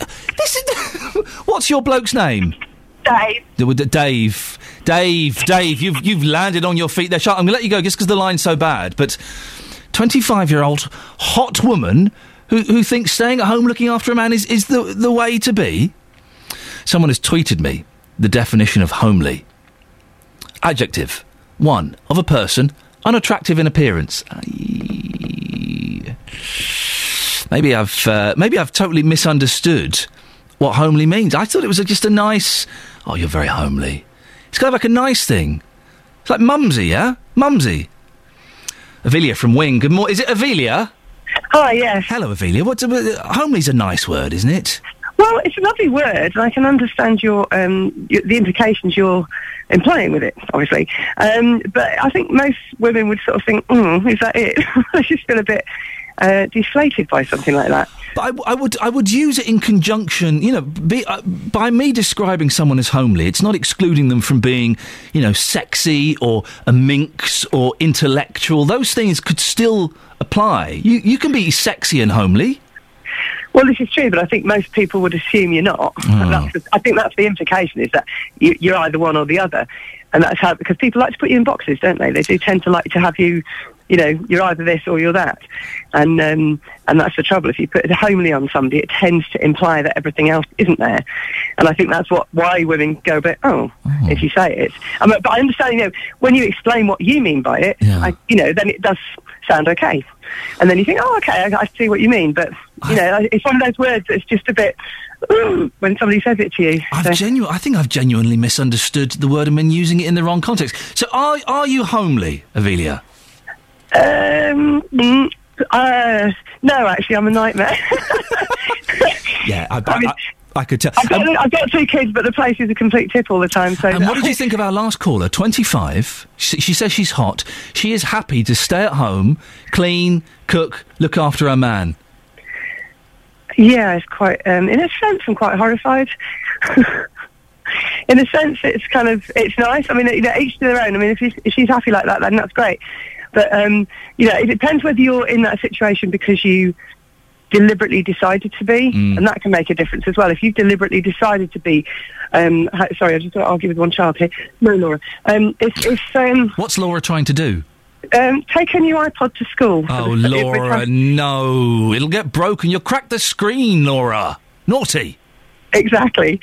Avilia, listen, thank you very much. 08459 455 555. Speaking of phone numbers, a new non-emergency 111 call service is due to be launched in Milton Keynes today, despite some criticism of it in other parts of the country. The scheme allows call handlers Harmony to reduce the workload of the 999 service, but has experienced some teething problems. A pilot scheme has been taking place in Luton, but it's yet to be rolled out in the rest of Bedfordshire. Well, we're joined now by Dr. Nicola Smith, who chairs Milton Keynes Clinical Commissioning Group. Good morning, Doctor. Sorry, you're there. Good morning, Doctor. I am, hi. Yeah, sorry, and we'll come to you in a second. I also speak to Andrew Pakes, is Labour's parliamentary spokesperson for Milton Keynes. Morning, Andrew. Good morning, there. Andrew, what do you think about this new 111 system? Well, I'm a little bit concerned. Firstly, that starting today in Milton Keynes, we have a private profit-making company taking over quite a significant part of our National Health Service. Now, we're always told that privatisation isn't happening, that profit-making companies aren't making money out of mine and your health service, yet today they are starting that service.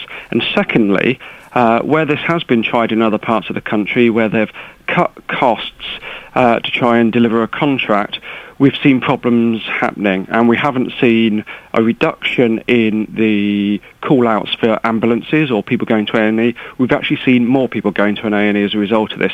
And I know our hospital's under great pressure at the moment, and I'm just worried about what's really going to happen here. Will this, though, Andrew, not take the pressure off the 999 service? Well, look, we already had NHS Direct, which was a great service, staffed with a much higher level numbers of nurses and trained medical staff. So when I phoned up NHS Direct, which existed up until yesterday, I could get through to a nurse or someone with trained medical experience, and they could advise me whether I need to go to my doctor or A&E. This company is using a lot fewer medical staff. They're using people who are sent to, who are just sent on a call centre training course. The same as when you phone the bank or you try and book a redelivery of a parcel. And I'm not sure they're the best people to advise us. And what we've seen in Wiltshire and Bristol, where they've tried this project, is that call handlers have sent an ambulance to someone with hiccups 2 weeks ago because they weren't quite sure how to diagnose something. And that's why I'm really worried we're going to see greater strain on the NHS, not less. Dr. Smith, are you worried about this? Do you share Andrew's concerns? Well, what I would like to say really is that I think 111 is going to be a great advantage to patients in Milton Keynes, and it is a national service. I think the first thing to say is I'm not a politician, so privatisation or whatever of the NHS isn't something that the sort of decisions that I'm empowered to make. From our point of view, clearly what we want is to provide a great service for patients of Milton Keynes. I think at the minute we've got a really confusing array of emergency services. I think in the olden days you either had your GP or the A&E department. I mean, nowadays you've got all sorts of different... Well, it's not that confusing. It was either 999 or NHS Direct. Those were the two options I was aware of. Absolutely right. But can you remember the number for NHS Direct off the top of your head? 034511234. I think. Yeah. Is that right? I think it is. I think it's going to be much simpler for patients. And I think, how do patients choose which emergency service to use? I mean, they're the two phone numbers to remember nowadays. But there's other services. I mean, you've got the GP surgery, you've got urgent care centres, and the A&E department. How do you make those choices as to where you need to go for a particular problem? And I think what we're trying to do here is trying to help patients make that right decision. The benefit of NHS Direct, as Andrew points out, and I've used that a lot with my two boys, is that you will speak to a nurse who's got some medical training. I'd rather that than speak to just a call centre operative. I mean, you're absolutely right. The call handlers are not medically trained, but the vast majority of the calls that will come through to 111 do not require a medically trained person. But of course, it's a team effort. But if my boy is sick, which is what I called for, if my little boy is sick and I'm a new parent and I don't know what on earth is going on, I do want it. But it is a medical problem. I do want to speak to someone. Oh, absolutely right. But the 111 call handler will be able to direct you to the correct service to sort out your problem. Or alternatively, there are nurses on call that can actually talk to you and deal with the problem should that be necessary. So you're not losing the medical cover, but it is being handled in a very different way. All the calls are handled from Ipswich, aren't they? That's absolutely right, yes. Is that not a problem, that you're going to lose some of the local knowledge? It really doesn't matter, because what the 111 service uses is something called the Directory of Services. So all the local services are on a database which call handlers can access. And I think that it doesn't really matter whether the call centre is in Ipswich, Milton Keynes, Edinburgh, or wherever it might be. Wherever in the country that takes your call will know what local services are available. Andrew, what was your response to that? Look, I think Nicola and her team are doing, a great job trying to cope with some of the changes which are being forced on Milton Keynes and the area. The basic question is the government introducing this new service to improve medical care, or is it about saving money? And my real worry is that it's about cost cutting. It is a lot cheaper for the government and the NHS to employ someone who's had a 6-week course about reading a script on a computer screen as a call centre handler than it does having proper nursing staff who can answer those questions. I just think we need to be transparent about what's happening to our NHS. We've got a growing city. We've got more babies being born here. We've got more people needing to rely on the NHS. And everything Nicola said about making it simpler for patients I'm on exactly the same page as that. I'm just not sure the company behind the service is going to live up to that expectation. He's got a point, hasn't he, Doctor, that this is a company behind it, Harmony. They've not got our best intentions at heart. They're there to make money, surely.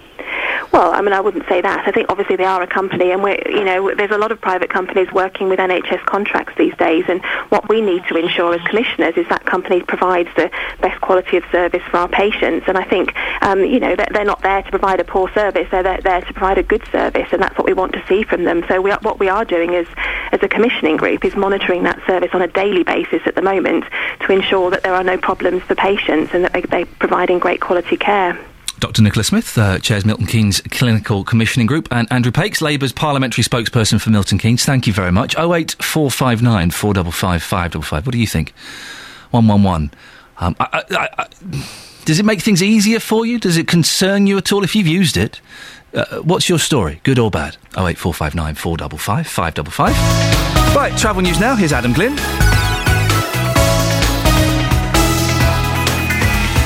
Beds, Hearts and Bucks travel. BBC Three Counties Radio. Cheers, Ian. The A1 southbound round Boreham Wood is queuing between Holiday Inn and the A41 at Mill Hill, looking particularly busy on the cameras round there this morning. The A1's also looking slow southbound around the Black Cat roundabout. It's one of our usual hotspots, but it is particularly busy. Slow back to the Eton Soken and St Neots turn. If you're using the M25, you're going to find it rather slow from the M1 at junction 21 round to 19 at Watford, and then again passing the M40 junction, though the M40 on camera does seem to be moving all right today. No real problems on the M1, although it's pretty slow actually from junction 10 at the Luton Airport spur to 9 at Redbourne on the southbound side. Northbound looking fine. Meanwhile on the trains, no major problems or delays reported across the three counties. Adam Glynn, BBC Three Counties Radio. Adam, thank you very much.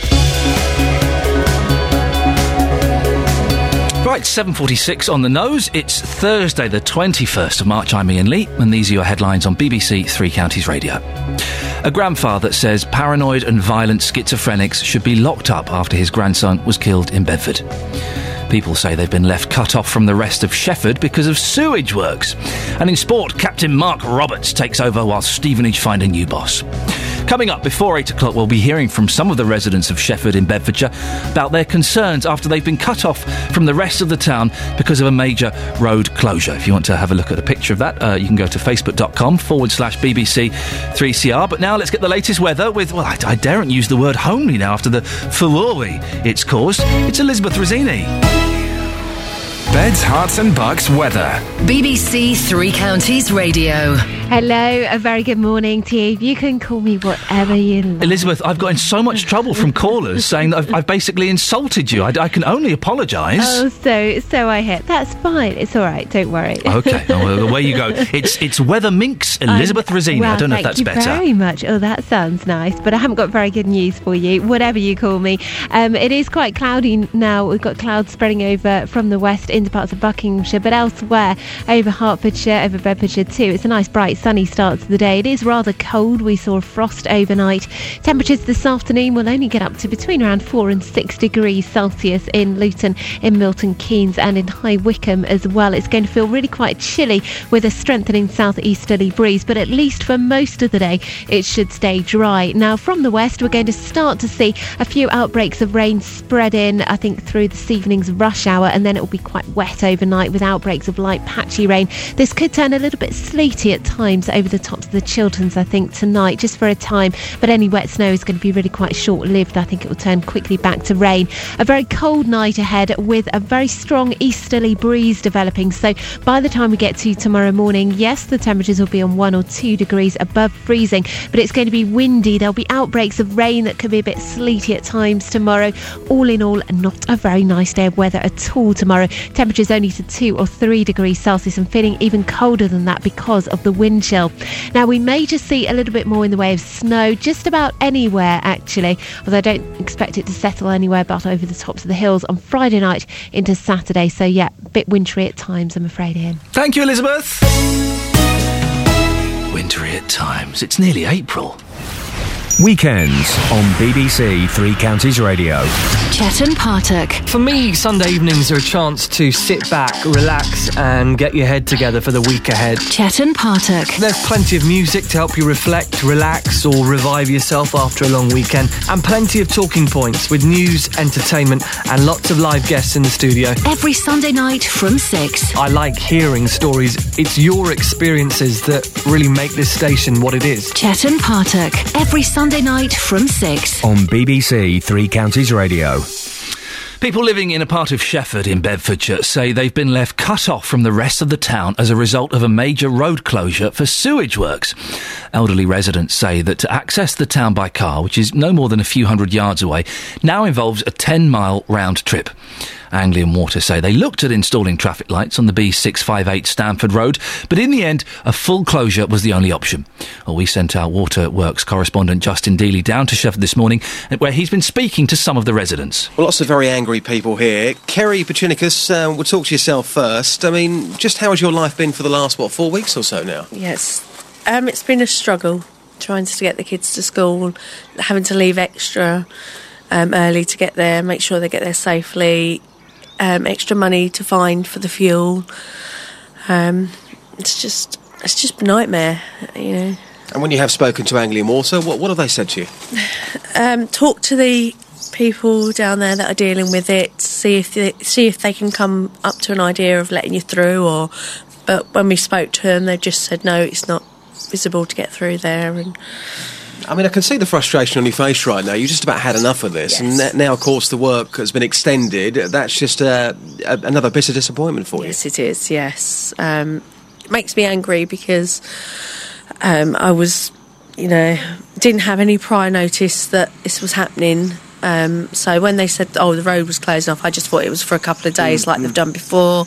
But this seems to be longer and longer. And so let's get this absolutely clear. You've had no warning, no letter, no nothing to say these works will be taking place at this time and you would be inconvenienced? No, nothing. Nothing at all? Nothing. How does that make you feel? Angry.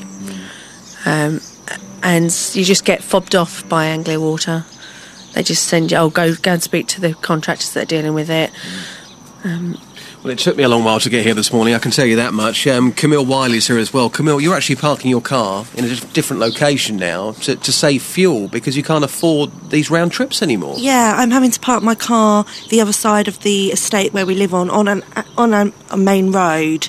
And I have 2 children, young children, and I'm having to walk them through the estate, out the other side, and then crossing quite a main road with them to get them into our car, so that we can then carry on with our morning. I've got to get them to a childminder, and then I have to get myself to work.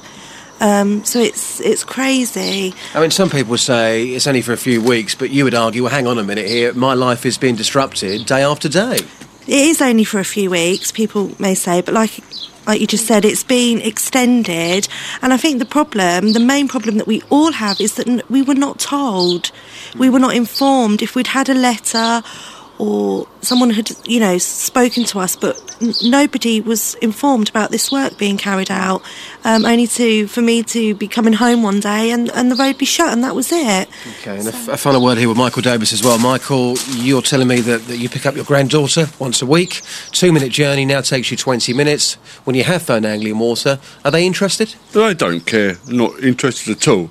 I think we should be compensated for our increased costs, but they just don't want to know. So everyone here wants money back because of the extra fuel that the compensation? Of course they do. I mean, people can't afford, especially the price of diesel and petrol these days, can't afford this. Anglian Water should at least take something off our next bill. We pay enough now as it is. I reckon they should at least take £50 off our bill for the year. Well, listening to that is John Clare from Anglian Water. John, you don't care? Oh, we do care. I am very sorry that people are being inconvenienced to this extent. I mean, the reason I should say that we were doing the scheme in the first place is because there were some homes, about 6 in fact, in Stamford Road that I'm afraid are liable to sewer flooding, which is, of course, as you can imagine, extremely unpleasant.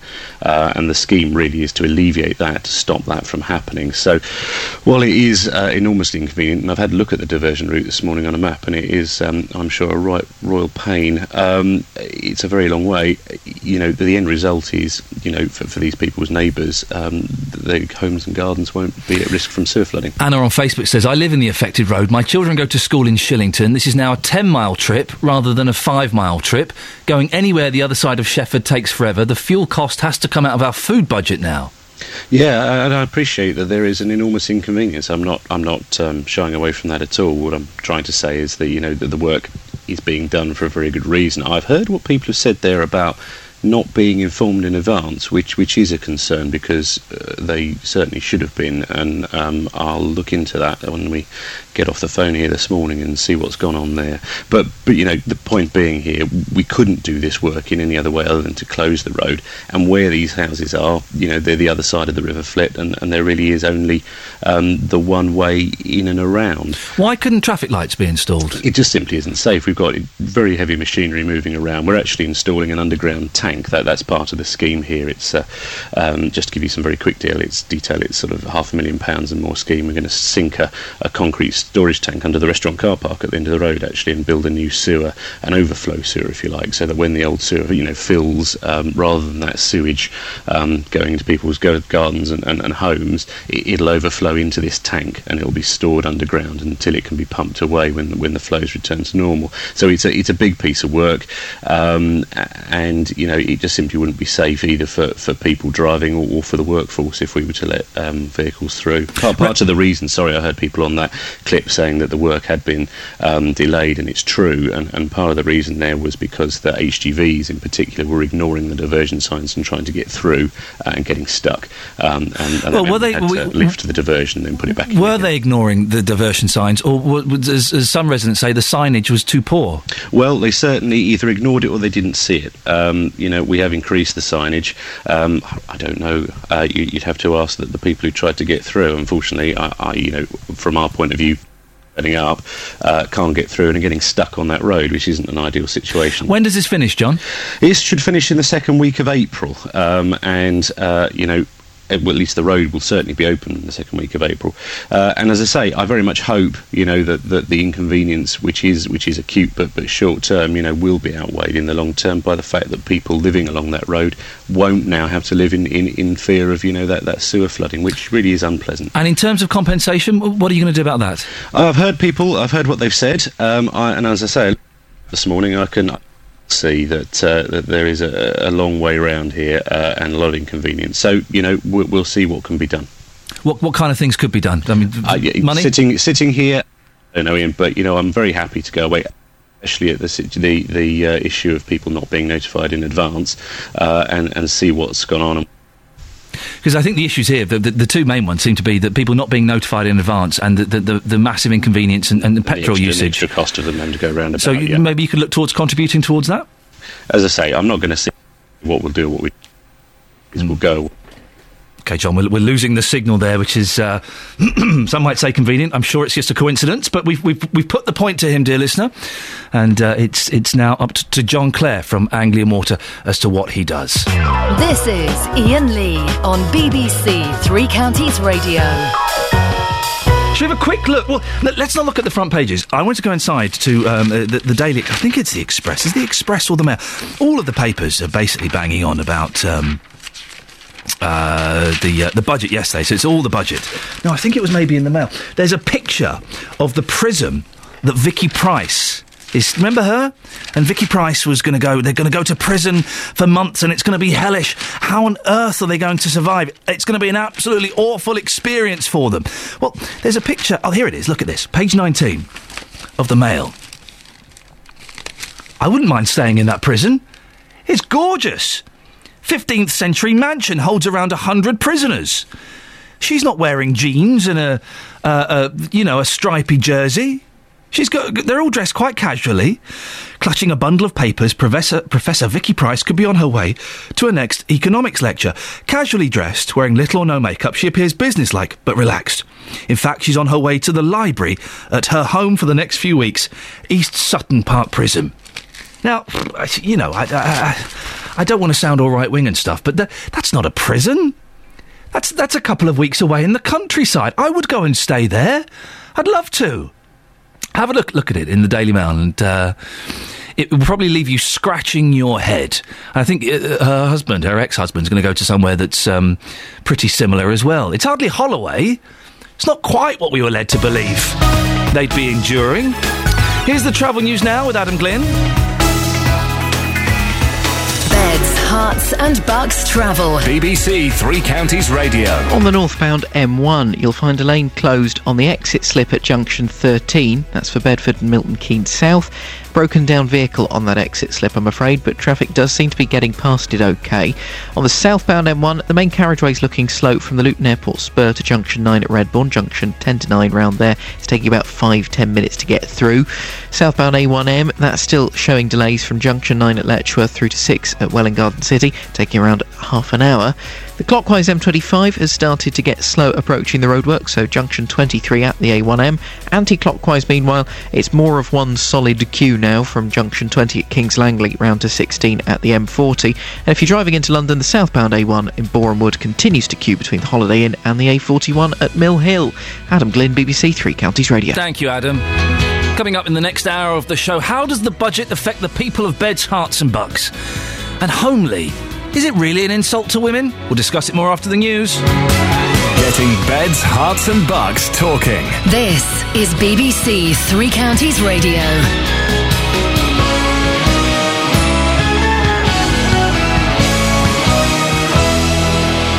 It's 8 o'clock, the headlines. Teenager's death sparks questions about schizophrenics. Locals in Shefford angry they're being forced to travel miles. And Stevenage on the lookout for a new boss. BBC Three Counties Radio. A grandfather says paranoid and violent schizophrenics should be locked up indefinitely after his grandson was killed in Bedford. Victor Reevy's grandson Boris was killed by Milton Downer, who 3 days earlier had only been released from a mental health unit in Luton.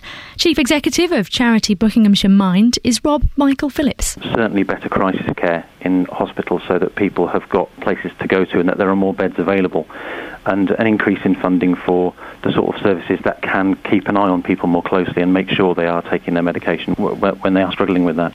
Turning to other news, and people say they've been left cut off from the rest of Shefford in Bedfordshire because of sewage works. Elderly residents there say it's no more than a few hundred yards to drive by car, but now it's a 10-mile round trip. Anglian Water says they did look at installing traffic lights on the Stanford Road, but shutting it was the best option. One of the residents on Gresham Way is Christine Cullerton. Although people from here are able to walk into the town centre to access those services, those who are elderly or vulnerable are completely cut off because it's a 10-mile round trip from here if you're going by car or public vehicle. Looking at the budget now, and Labour's accusing the government of manipulating its spending to avoid embarrassment. When the budget was delivered yesterday, it says some public spending's been deliberately delayed into the next financial year in order to keep the level of borrowing within the government's self-imposed targets. Ministers have confirmed that some payments were postponed. Now, a new emergency one-to-one call service is going to be launched in Milton Keynes today, despite some criticism of it in other parts of the country. The scheme allows call handlers Harmony to reduce the workload of the 999 service, but it's already experienced some problems. Andrew Pakes, Labour's parliamentary spokesperson for the town, has concerns. So we have a private profit-making company taking over quite a significant part of our National Health Service.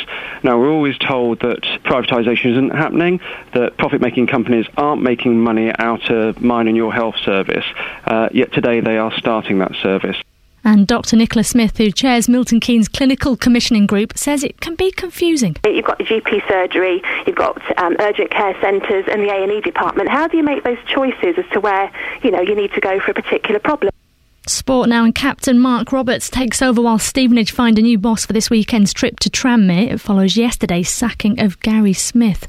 Weather and dry and bright, but feeling quite cold in those strong winds. Temperatures of 5 degrees Celsius, 41 in Fahrenheit's the best wrap-up. There's more news and sport online at bbc.co.uk/Three Counties. BBC Three Counties Radio, first for news.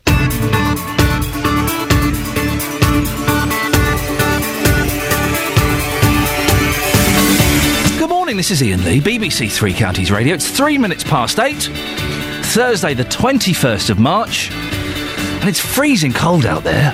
What's going on? It's nearly April, for goodness sakes. A little bit of warmth wouldn't go amiss. I want to get out in the garden. Not do anything in the garden, just get out in the garden, please. I'm here every weekday morning from 6 until 9 o'clock, and coming up between now and JVS. Should schizophrenics with violent tendencies be locked up indefinitely? We'll hear from the grandfather of a Bedford teenager who was stabbed to death by a paranoid schizophrenic. Well, he certainly thinks so. And when you need health advice, who do you call? Your doctor? 999? Well, there's a new number now, 111. It's being launched in Milton Keynes today. It's already up and running in part of Hertfordshire. We'll have a look and find out whether it's a good idea. And if I called you homely, how would you react? I thought it was a compliment, but turns out I've said something vaguely controversial. I didn't mean to. Lots of ways to get in touch. Facebook.com/BBC3CR. You can also see a picture of Paul Scoyne's loaf. You can send me a text. Yeah, I know. You can send me a text, not what you think. 81333. Start your text 3CR. Or you can give me a phone call. 08459 455 555. BBC Three Counties Radio. The grandfather of a teenager who was stabbed to death in Bedford by a paranoid schizophrenic says schizophrenics with violent tendencies should be locked up indefinitely. Victor Reevy's grandson, Boris, was killed by Milton Downer, who 3 days earlier had been released from a mental health unit in Luton. An independent report concluded staff at Oakley Court were not fully aware of Downer's criminal record, drug use or his history of violence. Well, Victor spoke to us for the first time since the report was published, and he says there should be a change in the law. He's very much in my thoughts most days. And, the thoughts you have is, how could I have prevented it, or how could it have ended up differently? But, of course, there's nothing you can do about it now. Now, you mention prevention there, Victor. It's your belief that anybody suffering with schizophrenia with violent tendencies should never be released from a secure unit. Can you tell us more about your thoughts on that, please? Well, it's my belief that people who are predisposed to violence and have been diagnosed with schizophrenia are never cured. I haven't heard of one instance where a person suffering these symptoms has been cured, which means when they're released into the public, they're relying on drugs to control their behaviour. And you're talking about relying on people who are irresponsible in the first place and can't be relied on taking their medication every day and acting like normal citizens. So inevitably, at some stage, they're going to come off their drugs and commit an act of violence. You're perfectly entitled to your view, and what's happened in your family has been an absolute tragedy, but some people may say your views are slightly harsh. Well, I can understand them believing they're slightly harsh, but you also understand that when they release a person who's got violent tendencies, in my own case, the mistake the people who released him make is that they go and kill some perfectly innocent child. So as far as you're concerned, they simply can't be trusted to take their medication then? No, I don't believe they can. I mean, they're taken into care in the first place because they're dysfunctional. They can't manage their own lives through their illness. And as a result, surely they're not going to be any more responsible when they're released. They haven't cured their illness. They've treated it with drugs, making them chemically incapable of thought in most cases. And so therefore, at one stage or another, they will come off their medication. These people have not asked for this illness, though, have they? So you must have some sympathy with them, surely. Look, I've got the utmost sympathy. I've a lifelong friend who was diagnosed with schizophrenia in his early 20s. He's managed his life as best he can. He's had episodes where he's come off medication and been taken into hospital for months at a time. But at the end of the day, he wasn't violent and he didn't make any of other people's lives suffer through his illness. But yeah, I've got the deepest sympathy with people. This whole ordeal has been absolutely horrendous for your family. I suppose essentially what you don't want is any other family to go through what you've been through. That's absolutely correct. And I fear it will happen to other people in the present system we've got, where there's pressure on the powers that be to release people into the community, albeit, with being controlled by drugs. But I'm sure it will happen again and again until the system is changed. Well, that was Victor Reevy speaking to our reporter Justin Dealey. I'm joined now by psychiatrist and BBC Three Counties presenter Dr Chetna Kang, who has treated patients in Hertfordshire with schizophrenia. Morning, Doctor. Good morning. How do you access whether a patient is a risk to society? How do you access or assess? Assess, sorry. Assess. Okay. It's quite simple. I mean, we need to assess whether the risk is, first of all, we assess risk to themselves and also to other people, and we look at risk in short term and long term, and we do that for everybody. It doesn't matter whether they have schizophrenia or depression. And the key thing to be able to assess that risk is, our current assessment, so what information do we have right now, and our assessment of the person's mental state, and also their past history. The past history is very important. So having access to their past records, because you can't get all the information just from an assessment often, especially if somebody's very, very disturbed or upset. So past history and the current information. Is there a good argument for people who are schizophrenic and do have a history of violence that perhaps they shouldn't be released into the community? I think to decide on the diagnosis alone is probably oversimplistic, because if you look at schizophrenia alone as a risk factor for violence, it only slightly increases your risk of violence compared to the general population. And that's when they are violent, it's largely driven by fear rather than malice. Whereas, you look at alcohol, it's far more likely to make you violent. So I think any case where there's violence or crime involved, regardless of whether there's illness present or not, or what illness is present, needs to be done on a very individual basis. I mean, the same liberty is offered to somebody without illness, that based on your crime and your motive, how long you spend in prison or reformation or rehabilitation is variable. So I think that same liberty needs to be offered to people with an illness. Isn't it the argument that perhaps certain schizophrenics might be unaware, and I'm not, listen, I know that most schizophrenics aren't violent, of course, but I'm just speaking about those that do have a violent history, that there is a possibility that they're unaware that their violence and their aggressive behaviour is inappropriate? Yeah, that can be there with illness and without. You can have no mental illness and still think that your violent tendencies are... well, those people should be locked up. I think... Okay, there's the whole idea around healthcare is about looking at someone's, not just their illness, but their understanding about their illness. So their treatment needs to be tailored towards that. And if they're getting treatment for all aspects, so psychological understanding about their illness and how they or why they behave a certain way, plus medication for the actual illness itself. If they've got a good treatment plan, that should be looking at alleviating whatever's causing the problem. So there is opportunity for those tendencies to actually go away. It's not that somebody who might have violent tendencies because of their schizophrenia will have them lifelong. There'll be some people who will have them lifelong, but there's others who won't. And I've seen successful cases, even with violent tendencies, get rehabilitated to a point where they're no longer violent.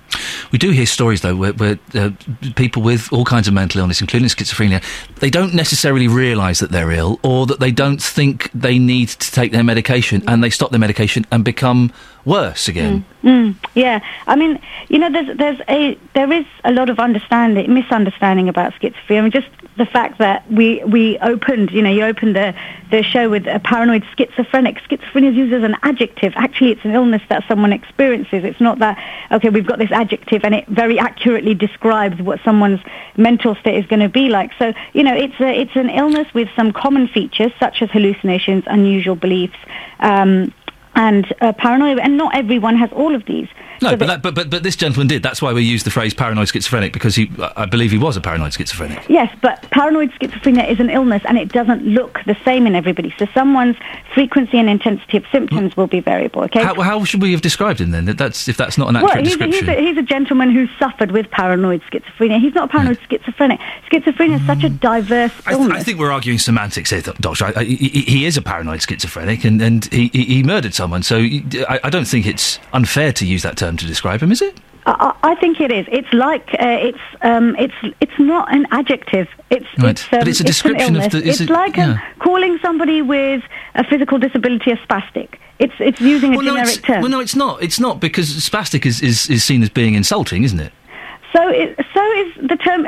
If you say to someone they're paranoid schizophrenic, or you're schizophrenic, it's like you're saying their whole identity is defined by their illness, when it's not. Well, no, there is a difference between calling someone paranoid. Sorry to get bogged down with this, but there is a difference between describing someone as paranoid schizophrenic when they are, and describing someone as a spastic when that has taken on a whole new meaning, which is an insult. He was diagnosed, I think, and if I've got this wrong, I apologise. He was diagnosed as a paranoid schizophrenic, wasn't he? Okay, I don't know how much longer we should continue arguing this. All I'm saying is I'm not saying that he doesn't have paranoid schizophrenia. All I'm saying is by describing someone using an illness as an adjective, kind of it's like you're defining them with that illness, but it doesn't. And mental illness doesn't define who you are. It's still an illness.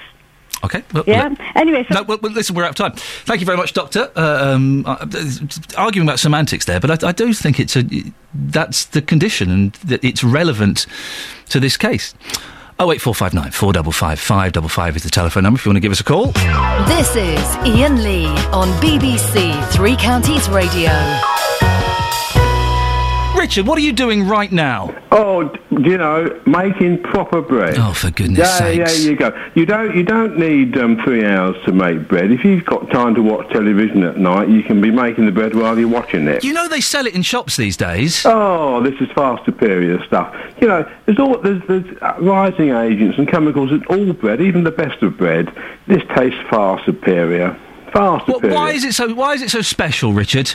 Well, actually, it's very therapeutic as well, because making it and handling the dough, I find that very therapeutic. It's just part of one of my many hobbies. And could you describe bread making as a hobby? Well, yeah, because I like doing it. It's like I go out bowling and doing other things, and I'm not indoors all day baking bread. What's your special? Do you like putting your nuts in there? What do you put in your bread to make it so special? No, basically, it's the quality of ingredients. Organic flour. I buy top quality flour. Yeah. Organic flour. I know what's going into it. Just a teaspoonful of salt. And the liquid. It's just. Beautiful, and the flavour. Richard, I'm going to say this to you. You need to get a life. Well, I've got a life. You knew what I was going to be doing today. What you and doing? all the holidays I've got booked. What are you doing today, Richard? Well, today I've got the car to sort out. I've got a bowl snacks to organise. I've got to go shopping. There's all sorts of things got to be done. It's because I'm retired. I've got plenty of time in my hands, haven't I? You're living the dream, Richard. Thank you very much indeed. Richard in Bedford is making his own bread as he listens to this show. 8:15. Let's get the travel news now. Here's Adam Glynn. Beds, Herts and Bucks travel. BBC Three Counties Radio. So far this morning on the rails, it's been a good start. We've got no incidents out there, meaning the departure boards are looking very healthy. Everything running pretty much completely on time right across the three counties. If you're going for the roads, northbound M1, we've got a lane closed on the exit slip at junction 13 for Bedford and Milton Keynes South. It's on the exit slip though, and it's a broken down vehicle. It's not causing too much of a delay. Things seem to be getting past it okay. On the southbound A1M, delays between junction 9 at Letchworth and 6 at Welwyn Gardens City, still taking around half an hour to get through. Delays building on the A10, the southbound as well. It's now looking slow from the Great Cambridge Road, the A1170, through to the M25 at Enfield. Marlow Hill in High Wycombe's busy on the southbound side. The M25 busy clockwise, approaching junction 23 and the start of the roadworks, which run from junction 23 to 25. Then anti-clockwise, we've got queues from junction 20 at Kings Langley round to 16 at the M40, and still busy on the southbound A1 through Boreham Wood between the Holiday Inn and the A41 at Mill Hill. Adam Glynn, BBC Three Counties Radio. Thank you very much, Adam. Right, it's nearly 8:17. It's Thursday the 21st of March. These are your headlines this morning on BBC Three Counties Radio. A charity says changes are needed after a teenager was killed by a paranoid and violent schizophrenic in Bedford. People say they've been left cut off from the rest of Shefford because of sewage works. And in sport, Stevenage's captain takes the reins after boss Gary Smith left yesterday. The weather today for Beds, Herts and Bucks, a dry, bright and cold start. Feeling cold in those strong winds as well. Maximum temperature is 5 degrees. Coming up, the Chancellor, George Osborne, has delivered his fourth budget, aiming at helping to build an aspiration nation. Well, before 8:30, we'll get the reaction to the budget from Conservative MP for Bedford, Richard Fuller. BBC Three Counties Radio. There's 2 days of live sport this weekend on Three Counties Sports. On Saturday from 2, we focus on League One and the Conference. Effort from Lowe, what a goal! What a goal from Ryan Lowe! With live commentary on MK Dons away to Colchester and Luton versus Tamworth. Breaks the deadlock at last to Kenilworth Road. Past Sam Ashton into the corner of the net. Plus updates on Burton against Wickham and Bedford Blues at home to Doncaster. Three Counties Sports, Saturday from 2, BBC Three Counties Radio. Don't try and mask what you were just saying with a fancy hand movement, Jonathan Vernon Smith. Let's be honest, we were being bitchy. I say we, you were being bitchy, and I was nodding just because I wanted to... Gossipy. OK, there's a difference. You're quite homely. How dare you call me homely? We all know what homely means, and And everybody who has said to you that you were very rude, what they're trying to say is that homely means fat and frumpy. Does it really? You were saying that Elizabeth Rossini sounds like a fat, frumpy, middle-aged woman who goes to keep fit in Lycra. That's what homely means. We all know it. When I described the weather lady Elizabeth as homely, I just meant nice. That's all I meant was nice. Right. Yes. You see, I got the distinct impression when you said that, and I didn't know what Elizabeth Rossini looked like, but I imagined coming in and Ma Larkin stood there at the Arga. Perfect. With dusting of flour all over her body. Yeah. Sorry, I was just lost in a thought there of a chunky lady covered in flour. It works for me. It works for me. I don't know. Well, I know why you're cackling, because I know what's coming up on your show, and I know that you're a winner. I am. You're a winner. I'm a winner. You won in the budget yesterday. So are most of my listeners as well. Wow, really? Have you done it? If you go onto my Twitter page, I've tweeted this budget calculator. Yes. It's the BBC's official budget calculator. Yeah. And it doesn't take very long. It takes about a minute. You put in your basic details, like how many glasses of Pinot Grigio you drink, how much you drive your car, and how much you earn. And it works it all out for you. Wonderful. And it tells you whether you're going to be better off or worse off as a result. And your thumbs up, quid's in. About 400 quid a year better off I'm going to be. Fantastic. This is brilliant, isn't it? Beautiful. Well, coming up on the big phone in this morning, I want to hear from you, and that's why using this budget calculator would be brilliant if you could spare the time.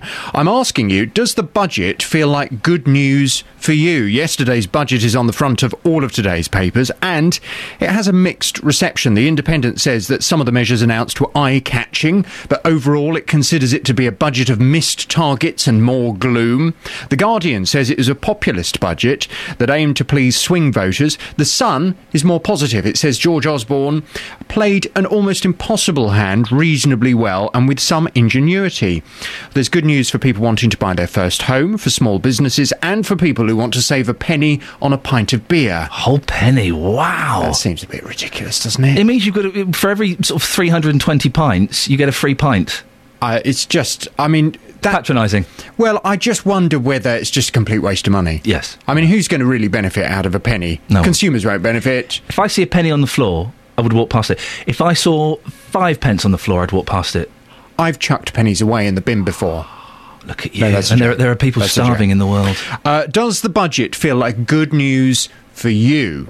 We'll discuss that from 9 on the big phone. And if you can go on and check out that budget calculator, let me know. One person who will remain absolutely nameless has just tweeted me to say, and this was a private message he sent me. Are you going to say this on air? Yeah. Wow. I'm not going to say who it was, but he tweeted me to say that he's going to be £1,200 a year worse off. Wowzers. I mean, I can't quite understand why. How much would one have to be earning to be £1,200 worse off a year? You must drink a lot of whiskey. That must be. You've either got to be an alcoholic or a massively high earner, haven't you? To be £1,200 a year worse off. Ouch. Because of this budget. We'll discuss it from 9. Does it feel like good news for you? Across beds, hearts and bucks, this is Iain Lee on BBC Three Counties Radio. I genuinely don't see a problem with... I've caused furore, controversy this morning, because I've used the word homely to describe someone. I thought it was... It turns out it's not the term of endearment that I thought it was. It's actually... But it could be considered to be a little bit rude, a little bit unpleasant. I can only apologise. I thought it was a nice... kind of thing to do, and that homely, oh, you're homely, people would take it as a compliment, but it turns out that no, I've offended everybody, and I apologise. The Chancellor, George Osborne, has delivered his 4th budget aimed at helping build an aspiration nation. This is a budget for those who aspire to own their own home, who aspire to get their first job or start their own business. A budget for those who want to save for their retirement and provide for their children. It is a budget for our aspiration nation. Well, it includes measures to help businesses take on workers, boost the housing market and help with the cost of beer and petrol. He has had to admit, though, that the economic recovery is taking longer than predicted. Well, Conservative MP for Bedford, Richard Fuller, joins me now. Morning, Richard. Morning, how are you? Yeah, good, thank you. Shadow Chancellor Ed Balls says it's more of the same budget. What do you make of that? Well, I don't think many people will listen to the Shadow Chancellor. Let's remember that the Labour Party were the people who got us into this mess over 15 years. We took the debt of the country from 2 times the size of our national income to 5 times. That's a terrible burden to pass on to our children and grandchildren in difficult times. I think the Chancellor, Mr Osborne, has delivered a pretty positive budget for the people of Bedford and Kempston. What was so positive? Well, I think a couple of things that I would point out that are particular to Bedford. Over the preceding 10 years, most of the private sector job growth in Bedford was in the construction industry, plumbers, bricklayers, builders, and there's a lot of measures in this budget that are designed to encourage new house building. I think that'll be a positive. And, of course, who can forget scrapping the Labour Party's beer duty escalator? The Labour Party loved putting taxes up above inflation. They did it on fuel. They did it on beer. This Chancellor has scrapped the fuel duty escalator and he scrapped the beer duty escalator. Well, the local Bedford brewery, Charles Wells, has publicly thanked you for your involvement in getting the beer duty reduced. How were you involved, Richard? There are lots of people involved in trying to achieve this because it's a change that I think a lot of people, I think they felt it was an unfair way of raising taxes. What gives the government the right to automatically increase the price of beer above the rate of inflation? What gives the right to a government to automatically increase the price on fuel? So I don't think anyone's claiming credit. What people are saying is the last government got it wrong, thinking the government should take more and more people's Richard, money. that was years ago. What was your involvement with this? Well, I think with the beer duty, what we tried to do in part was present the case, a number of members of Parliament, admitted all political parties, to say to the Chancellor, the Treasury team, look how unfair it is at tough times that people are missing out on earnings that they could have because they've got to pay these automatic tax increases. So, I was happy to play my part, but I'm not going to claim credit for it, but I was just very happy to do it for all people who enjoy a good pint of beer. There is an argument that other concessions would have been more helpful, like a reduction in fuel duty, for example. Well, fuel duty, remember, is 13 pence a litre, less than it would have been under the last government's plan. So every time people go to the petrol station... Richard, stop talking about what happened a couple of years ago. Let's talk about this budget yesterday. Why was there no reduction in fuel? Let me tell you why I think that's the wrong approach, right? So, my background's in business, and one of the things you have to realise is when you build up a massive mountain of debt... People would have... You can't turn up on a Tuesday or after your payday and say, you know what, honey, let's pay off the mortgage this month. It takes a long time. It will take us a long time to recover from the debt. One other thing that annoys me about MPs is people banging on about what happened years ago. Let's talk about what happened yesterday. A reduction in fuel duty would have been much more helpful than a penny off pint of beer, wouldn't it? Well, you're comparing two things that are different. Scrapping a pound off a penny off beer is a less expensive item than scrapping a penny off fuel duty. Right, but it would have been more useful, wouldn't it? That's the... Well, you would then have to find... Remember that what the Chancellor has to do is he has to balance the tax cuts he gives with public expenditure reductions. The cost of taking a penny off fuel would have been more substantial. He scrapped the planned increase. Taking a penny off would have been more expensive. What other things would you like to cut in public expenditure to pay for that? But it would get people buying perhaps more fuel if it was cheaper. Whereas a penny off a pint of beer is, if anything, it feels a little bit patronising, really, doesn't it? Well, I think you have to. If you want to say that, you should walk into your local pub and ask them whether they think it's patronising. Well, we've not had one landlord or one person this morning call in and say, "Oh yeah, that penny off that pint of beer is going to get me in the boozer tonight." Well, let me tell you this. About 12 months ago, I met with the landlords of pubs in Bedford. They have a regular meeting, and top of their list was scrap the beer duty escalator. And I listened to them, and I'm very pleased that 13 or 14 months later, the Chancellor listened to them as well. OK. Richard, thank you very much for that. All right. Here we go, Conservative MP for Bedford, Richard Filler. I just feel that a penny off a pint of beer... Listen, prove me wrong. Prove me wrong between now and 9 o'clock. Is that penny off a pint of beer going to get you drinking more or get you to walk into your pub at all? 08459 455 555. Marguerite from Sharnbrook. Hello. Now listen, you're not going to tell me off for calling people homely, are you?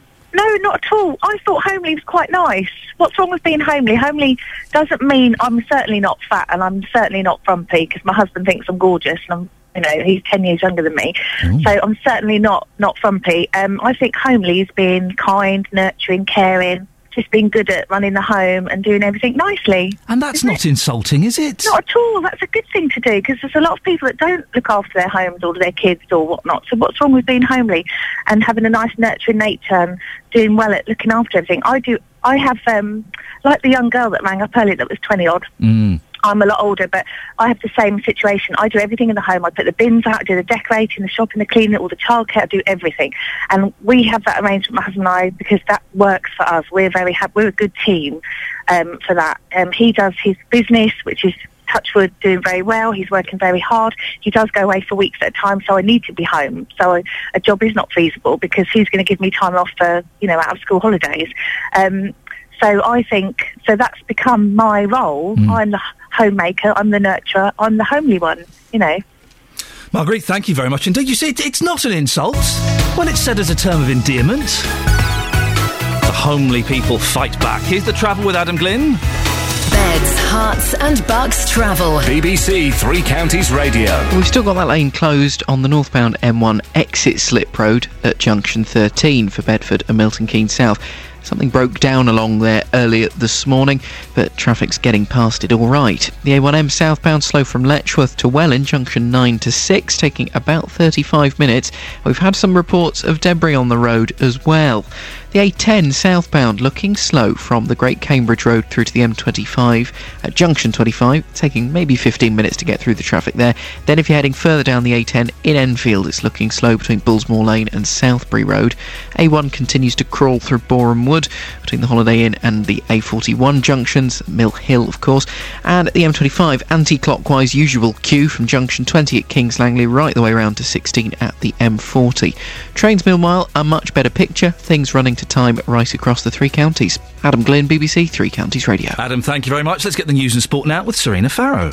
Getting beds, hearts and bucks talking. This is BBC Three Counties Radio. Good morning. A charity says changes are needed after a teenager was killed by a paranoid and violent schizophrenic in Bedford. People are angry they've been left cut off from the rest of Shefford in Bedfordshire because of sewage works. Meanwhile, the Chancellor's defending his plans for the economy, rejecting Labour's claims that yesterday's budget shows his approach just isn't working. Stay listening for more on this, as the JVS show will be asking, does the budget feel like good news for you? That's from 9 o'clock. And a new non-emergency 111 call service is going to be launched in Milton Keynes today. That's despite some criticism of it in other parts of the country. So that's the news. Now let's look at all the morning sport. Beds, hearts and bucks sport. BBC Three Counties Radio. Stevenage captain Mark Roberts will take charge for this weekend's game at Tranmere. It follows yesterday's sacking of boss Gary Smith. Our Stevenage commentator Steve Watkins says former manager Graham Wesley's the obvious replacement. I can't see too much past it, to be honest. Give me a list of available managers and tell me somebody that would suit the frame for Stevenage.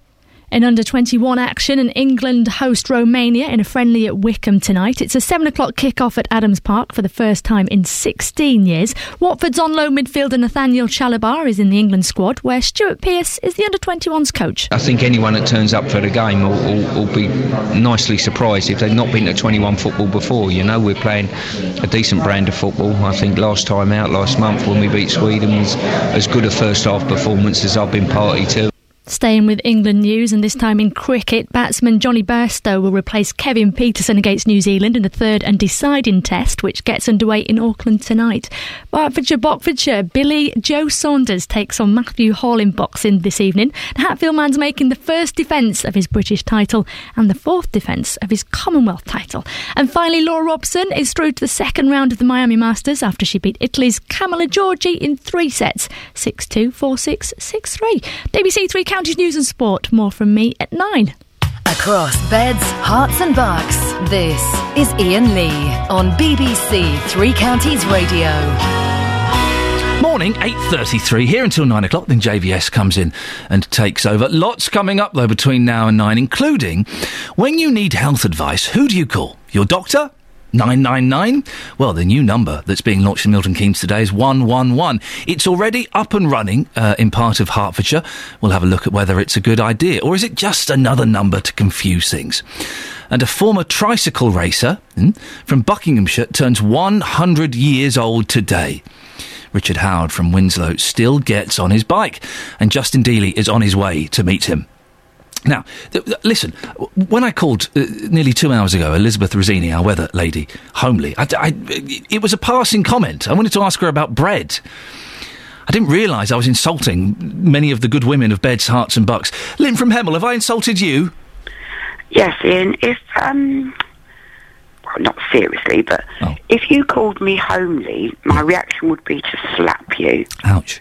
Of course, other forms of violence are available, as you say on the BBC. Yes, we do. We have a course on saying that. I think it's like what Jonathan said. It would make me think that you thought I was frumpy, chubby. It's like mumsy. Yeah. It sort of makes it sound like you're so unsexy.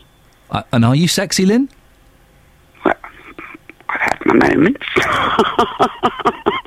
I'm cracking on a bit now, but I've had my moments. When was the last time you had a moment? Oh, it was many years ago. Doesn't mean just because I'm not having moments that I'm frumpy, mumsy, or... When I said homely, I genuinely didn't associate it with frumpiness, but apparently I've got that wrong. Yeah, well, I think Jonathan was right. He expected your weather lady to be sort of like some lumpy thing covered in flour. Oh, she's not. I understand the covered in flour bit kind of gave you a bit of a moment, but... It does, for some reason, it triggers... Lynn, listen, I believe we're flirting on the radio. We have to end this here. Lynn from Hemel, thank you.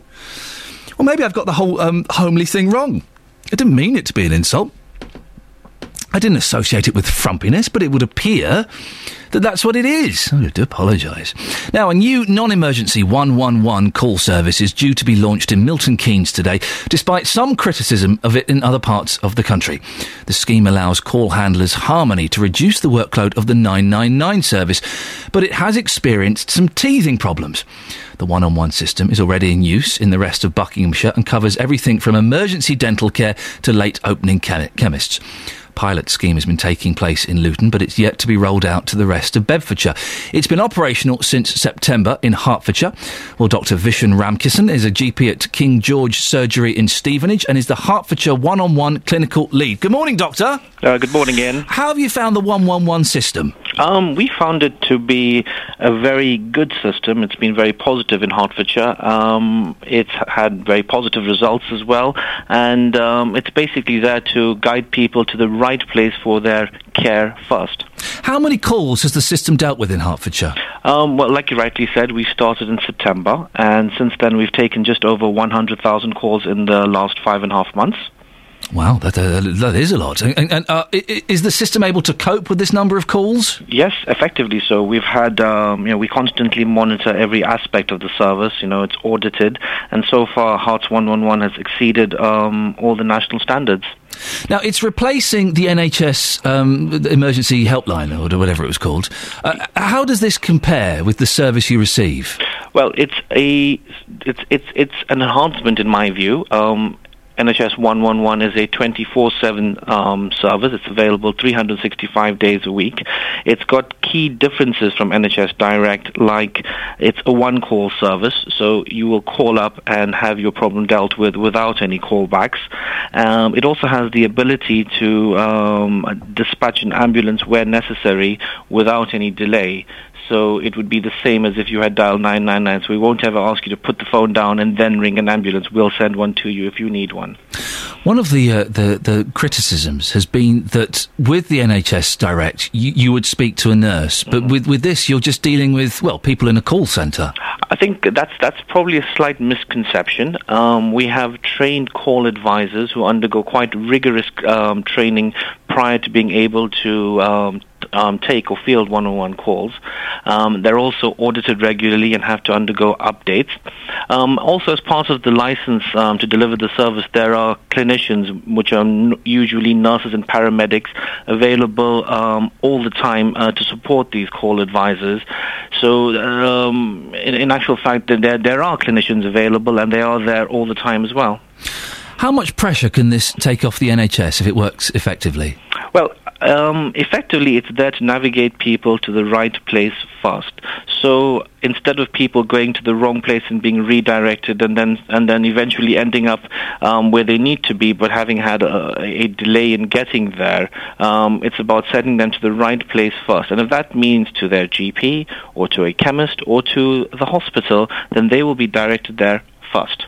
The call centre is based in Ipswich, I think. Do you see that causing any problems, that there's a lack of local knowledge? No, actually in Hertfordshire it's slightly different. Our call centre is based in Welwyn Garden City. Oh, okay. And we're using a different provider. We're using Heart Urgent Care, who are the same provider who provide out-of-hours services in Hertfordshire. Why are you using a different service to a lot of the other 111 numbers? I think each area went through their own procurement and chose a provider based on their individual requirements.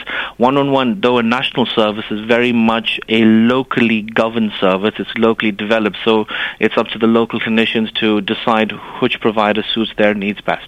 OK, Doctor, thank you very much indeed. Dr Visham Ramkisson, GP at King George Surgery in Stevenage. If you've used this new 111 number, how effective has it been? Has it been helpful? You've had a good experience with it?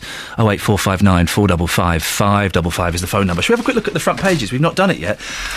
I'll tell you now, it's all budget. It's all budget, and they've all come up with their own. Oh, I wonder what Matt's done. Where's... should we go straight to Matt on the front of the Telegraph, my favourite cartoonist. Matt has got a picture of a lady walking past a sign that says Treasury, and there are two gentlemen in suits leaning out of the window, wolf whistling, saying, "Oi, darling, fancy a mortgage?" Matt really does say what literally none of us are thinking. The front page of the Telegraph, Osborne pins hope on housing boom. Taxpayers will underwrite the mortgages of hundreds of thousands of home buyers and take stakes in newly built houses in a $15.5 billion attempt to stimulate the struggling economy. It's all budget. There's nothing else really. An Independent, the Drown Your Sorrows budget, but it's a bumper bonuses for Barclays Fat Cats. Oh yeah, Barclays handed 9 top bosses £40 million in shares yesterday. Hello, ka-ching, I'll have some of that. Betting the house mortgage giveaway and tax cuts at heart of the budget as Osborne goes for growth. The Times. It's all, look, The Guardian. It's the budget. Drown your sorrows with a penny off a pint. They've all gone for rather sort of comical pictures as well. There's a picture of a slug in a pint of beer on The Guardian. The Mail has got a picture of George Osborne done up as Margaret Thatcher. It's confusing because it's sexy but unpleasant at the same time. It really is confusing me. Now, listen, bread. Making your own bread. Oh, everyone's making their own bread. Oh, let's make our own bread. All thanks to Doc Hollywood, Paul Hollywood, who has got this TV series and he's making bread on it or something. I don't watch these cookery programmes. Very little interest for me. Everyone's doing it, including BBC Three Counties political correspondent Paul Scoins. Scoins, you've been making your own bread. Paul Scoins? Paul Scoins? He's dropped off. He's gone off to eat his own bread. He's gone off to eat his own bread, for goodness sakes. If you want to see the loaf he's made, I thoroughly recommend you go to facebook.com/BBC3CR, because his loaf is up there. And it does look wonderful. He has sent me a picture of it sliced. It looks equally as delicious sliced. We were all thinking, yeah, that with a poached egg, a bit of hollandaise sauce, be lovely. Paul, are you going to make us sandwiches with your bread? Yeah, I could do. Well, are you? Well, I've bought the bread, if that's what you're asking. Yeah, I'm intending to make sandwiches for you. But I hadn't realised I was going to be the focus of your ire. You've there is a furore around this this morning. Why? What's wrong with bread? Go and buy some bread, Paul. You can buy bread in Sainsbury's, in Tesco's, in Waitrose, in all of the supermarkets. You can buy it in bakers. It's very cheap to buy. It's not like bread is £25 a loaf and it's a luxury. You can buy some it. bread is. Some bread's very expensive. Yeah, well, don't buy bread from a farmer's market, is my advice. Well, look, I'm with your caller Richard, who said that there's something holistic about it, about making the loaf yourself, you know, and also all the chemicals and stuff that goes in it. I know what's in that bread: yeast, salt, flour, and water. That's it. Nothing else. Okay. Well, there's no chorley wood bread making process with my loaf, Ian. Absolutely not. So, tell me what you get from. What's so zen about making a loaf of bread? Well, it's quite nice. It's quite nice to feel that you can do it, you know. Well, I know I can make bread. Next good thing about it. Well, it is limited to you know, I'm not going to say it's going to change your life, but it is. I enjoy it. You know, I like the process of watching it rise. I like all of that sort of feeling that it's living. I don't want to get too kind of living. It's living. It is living. It is living. I'm not being weird. That's just what it is. It's biological. You know, that's what happens. It's living bread. Do you talk to it as well as it rises, Paul? Do you practice your political interviews on it? Might do. Maybe. Are you coming in? Are you coming in this morning? I am. Yeah, I'm en route. Okay, but I want a cheese sandwich, I mean, you know, come on, I can do Marmite. That's it. All right, I'll have a slice of Marmite. I want a cup of posh coffee, and we'll talk about this later on. Okay. And we've had I wasn't going to mention this, but I will mention this very quickly. An email has gone round. I think you're excluded from it. Some of the people are concerned. Is there any chance that when you're in the office today, you could keep your trousers on? Is that, I don't know, is that a possibility? It has upset some of the younger women here. It is unlikely, to be honest.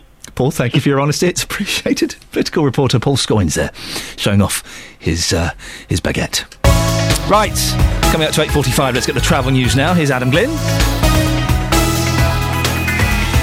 Beds, Herts and Bucks travel. BBC Three Counties Radio. Things aren't moving too badly, really. It's still got that lane closed on the northbound M1 exit slip road, though, at junction 13. So if you're leaving to head for Bedford or Milton Keynes south off that northbound M1, you're going to find a broken down vehicle. It is causing a few delays now. Looking quite slow back onto the main carriageway. The A1 heading southbound only gets really busy as you get down toward Boreham Wood, with queues between Stirling Corner and the A41 at Mill Hill. The A1M, meanwhile, southbound from junction 9 at Letchworth through to 6 at Welwyn, taking around 35 minutes to get through the traffic, and we have had a couple of reports of debris on the road as well, not really helping things. M25 clockwise is slow as you approach the roadworks stretch, so it's pretty heavy at junction 23. Roadworks continue from junction 23 to 25 in both directions. Anti-clockwise, that's slow from junction 20 at Kings Langley to 16 at the M40. Now the A41's slowing a little bit as well. In Hemel Hempstead, it's looking busy between the A414 and the M25. Meanwhile, on the trains, no major problems or delays. Adam Glynn, BBC Three Counties Radio. Thank you very much.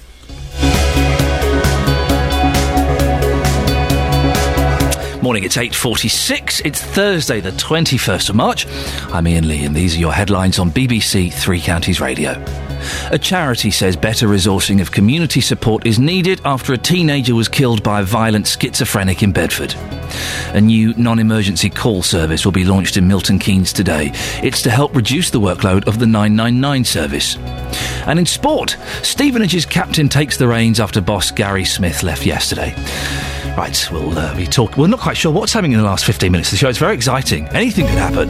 We'll find out what after the weather with Elizabeth. Beds, Herts and Bucks weather. BBC Three Counties Radio. Good morning to you. Well, it was quite a nice, bright, sunny start to the day, but unfortunately we're starting to see things cloud over somewhat in Buckinghamshire. Still a little bit of brightness out there. The best of it today, though, I think will be across Hertfordshire and Bedfordshire, really. Lots of sunshine here at the moment. But gradually, I think, clouding over just about everywhere into the afternoon. A rather grey, dreary end to the day, and a strengthening southeasterly breeze too. Temperatures only to between 4 and 6 degrees Celsius in Luton, Milton Keynes and Aylesbury as as well. That's just 43 in Fahrenheit, and with the wind chill, it's not going to feel that nice by the end of the day, but at least it will be dry until this evening. And then we've got a system spreading in from the west that's going to give us some outbreaks of light rain and drizzle through the evening rush hour and into the overnight period as well. We may even see it turn a bit sleety at times over the Chilterns. We'll start the day off tomorrow on 1 or 2 degrees Celsius. It's not over yet either. There's plenty more patchy rain. This will turn heavier into the afternoon. We might even see a bit more sleet, a bit of wet snow over the high ground in particular, and a very strong easterly wind. So all in all, it's not going to be a great day of weather at all tomorrow. Temperatures between 2 and 3 degrees. Now, we might just see a little bit more in the way of snow, even to lower levels on Friday night into Saturday. And watch out for Saturday. Again, not a nice day of weather. Outbreaks of rain, sleet and perhaps a bit of snow through the course of the day, and a bitter easterly wind as well. It looks like it'll stay cold for the rest of March. I'm sorry. It's not good news, is it? It's not brilliant, Elizabeth. Have a marvellous day anyway. Thank you very much, Elizabeth. Weekends on BBC Three Counties Radio. Every Saturday from 12, Nick Coffer's Weekend Kitchen. Packed with great recipes and food inspiration. Nick Coffer's Weekend Kitchen. Making simple, delicious and affordable food accessible to novices and experienced cooks alike. Every Saturday from 12. I can guarantee that you'll be able to make all the recipes we feature. Nick Coffer's Weekend Kitchen. Every Saturday from 12. On BBC Three Counties Radio. I finished the rest of the front pages, although you know what's going on. The Daily Express. Cheers! Budget boost for millions. Cheaper beer and fuel, income tax cut and interest-free home loans. George Osborne yesterday raised hopes that better times are on the way at last, with a budget to help families, businesses and home buyers. The Daily Mail have got that very bizarre picture of George Osborne, but his face superimposed onto Margaret Thatcher's body. It's really confusing me and making me a little bit uncomfortable. Osborne dons Thatcher's mantle as he defies critics to continue cutting state and boost aspiration. The laddie's not for turning. And the Sun, budget coverage as approved by the Ministry of Truth. That's what it says then. It's interesting. OK, we're talking about bread this morning. It's all become very popular to make bread. I don't understand it. I've got a bread maker. We haven't used it for 2 years. And even that would be considered cheating these days. You need to do it all yourself, knead it and make it rise. And you heard Paul Scoins, our political reporter. It's a living thing, to quote ELO. Well, Vanetta is in Milton Keynes. Good morning, Vanetta. Good morning. Do you make bread? I do, actually. I gave up my job in the city to make bread a year ago, and I've been making bread full-time for the last 12 months. Hang on, what do you mean? So you gave up your explain what happened there. Yeah, I was working for the banks in recruitment and was pretty tired of it. Always wanted to get into the food industry and loved making bread. So I decided to make it my full-time job, basically. Did you have a little bit of a breakdown? Is that what it was? It sounds like a midlife crisis. I think that's exactly what happened, and I think most bakers go through something very similar if they've switched to baking later in life. So it's a common theme. So were you a cook before you made this career leap? Only at a personal level, just for myself and my own meals. Very keen cook. But I only actually learnt to bake bread about 2 or 3 years ago. So it's quite a recent skill, but I just knew straight away that I wanted to make it my job. Why? Why was there this spiritual connection with loaves? I think I agree with something somebody on your show said earlier about, it's a living thing in a sense. There's an inevitability about it, combining 4 simple ingredients, and away it goes. It's a very tangible thing, and for somebody like myself with a very high need for approval from others, giving people a loaf of bread that they can enjoy with their friends and family is one of the most wonderful things you can do. It's such a lovely gift. And what makes your bread so special? I think the time and attention that goes into it. The minimum that I'll make a loaf will be about 4 hours, but a lot of my loaves go overnight and have a cold ferment, so the taste is fantastic. And I use local organic stone ground flour from a mill in Redbournebury, which is absolutely fantastic. See, now this is not fair. Now I'm getting very hungry. I fancy. Because, well, listen, when I say I buy bread in the supermarket, very rarely will I buy a packet of sliced bread. The ones you get for 80p. If I'm in a bit of a rush, I will. I normally buy a nice loaf, and this has just made me want a nice crusty slice of toast now with a bit of cream cheese on it. Well, I should tell you, my special that I'm doing today and tomorrow is a wild garlic pesto baguette that I foraged the wild garlic a couple of days ago and made 1.5 kilos of pesto, and that's going out as my special today and tomorrow. Can I speak freely, Vanetta? Of course. You're a bit weird, but I think I'm falling in love with you. No, you are. You see, that's what I mean about the need for approval. If you bake bread, you don't struggle for friends. No, well, I bet everyone say, "Oh, you couldn't knock us up." And you've actually turned this into a business. You're paying your way with this now, are you?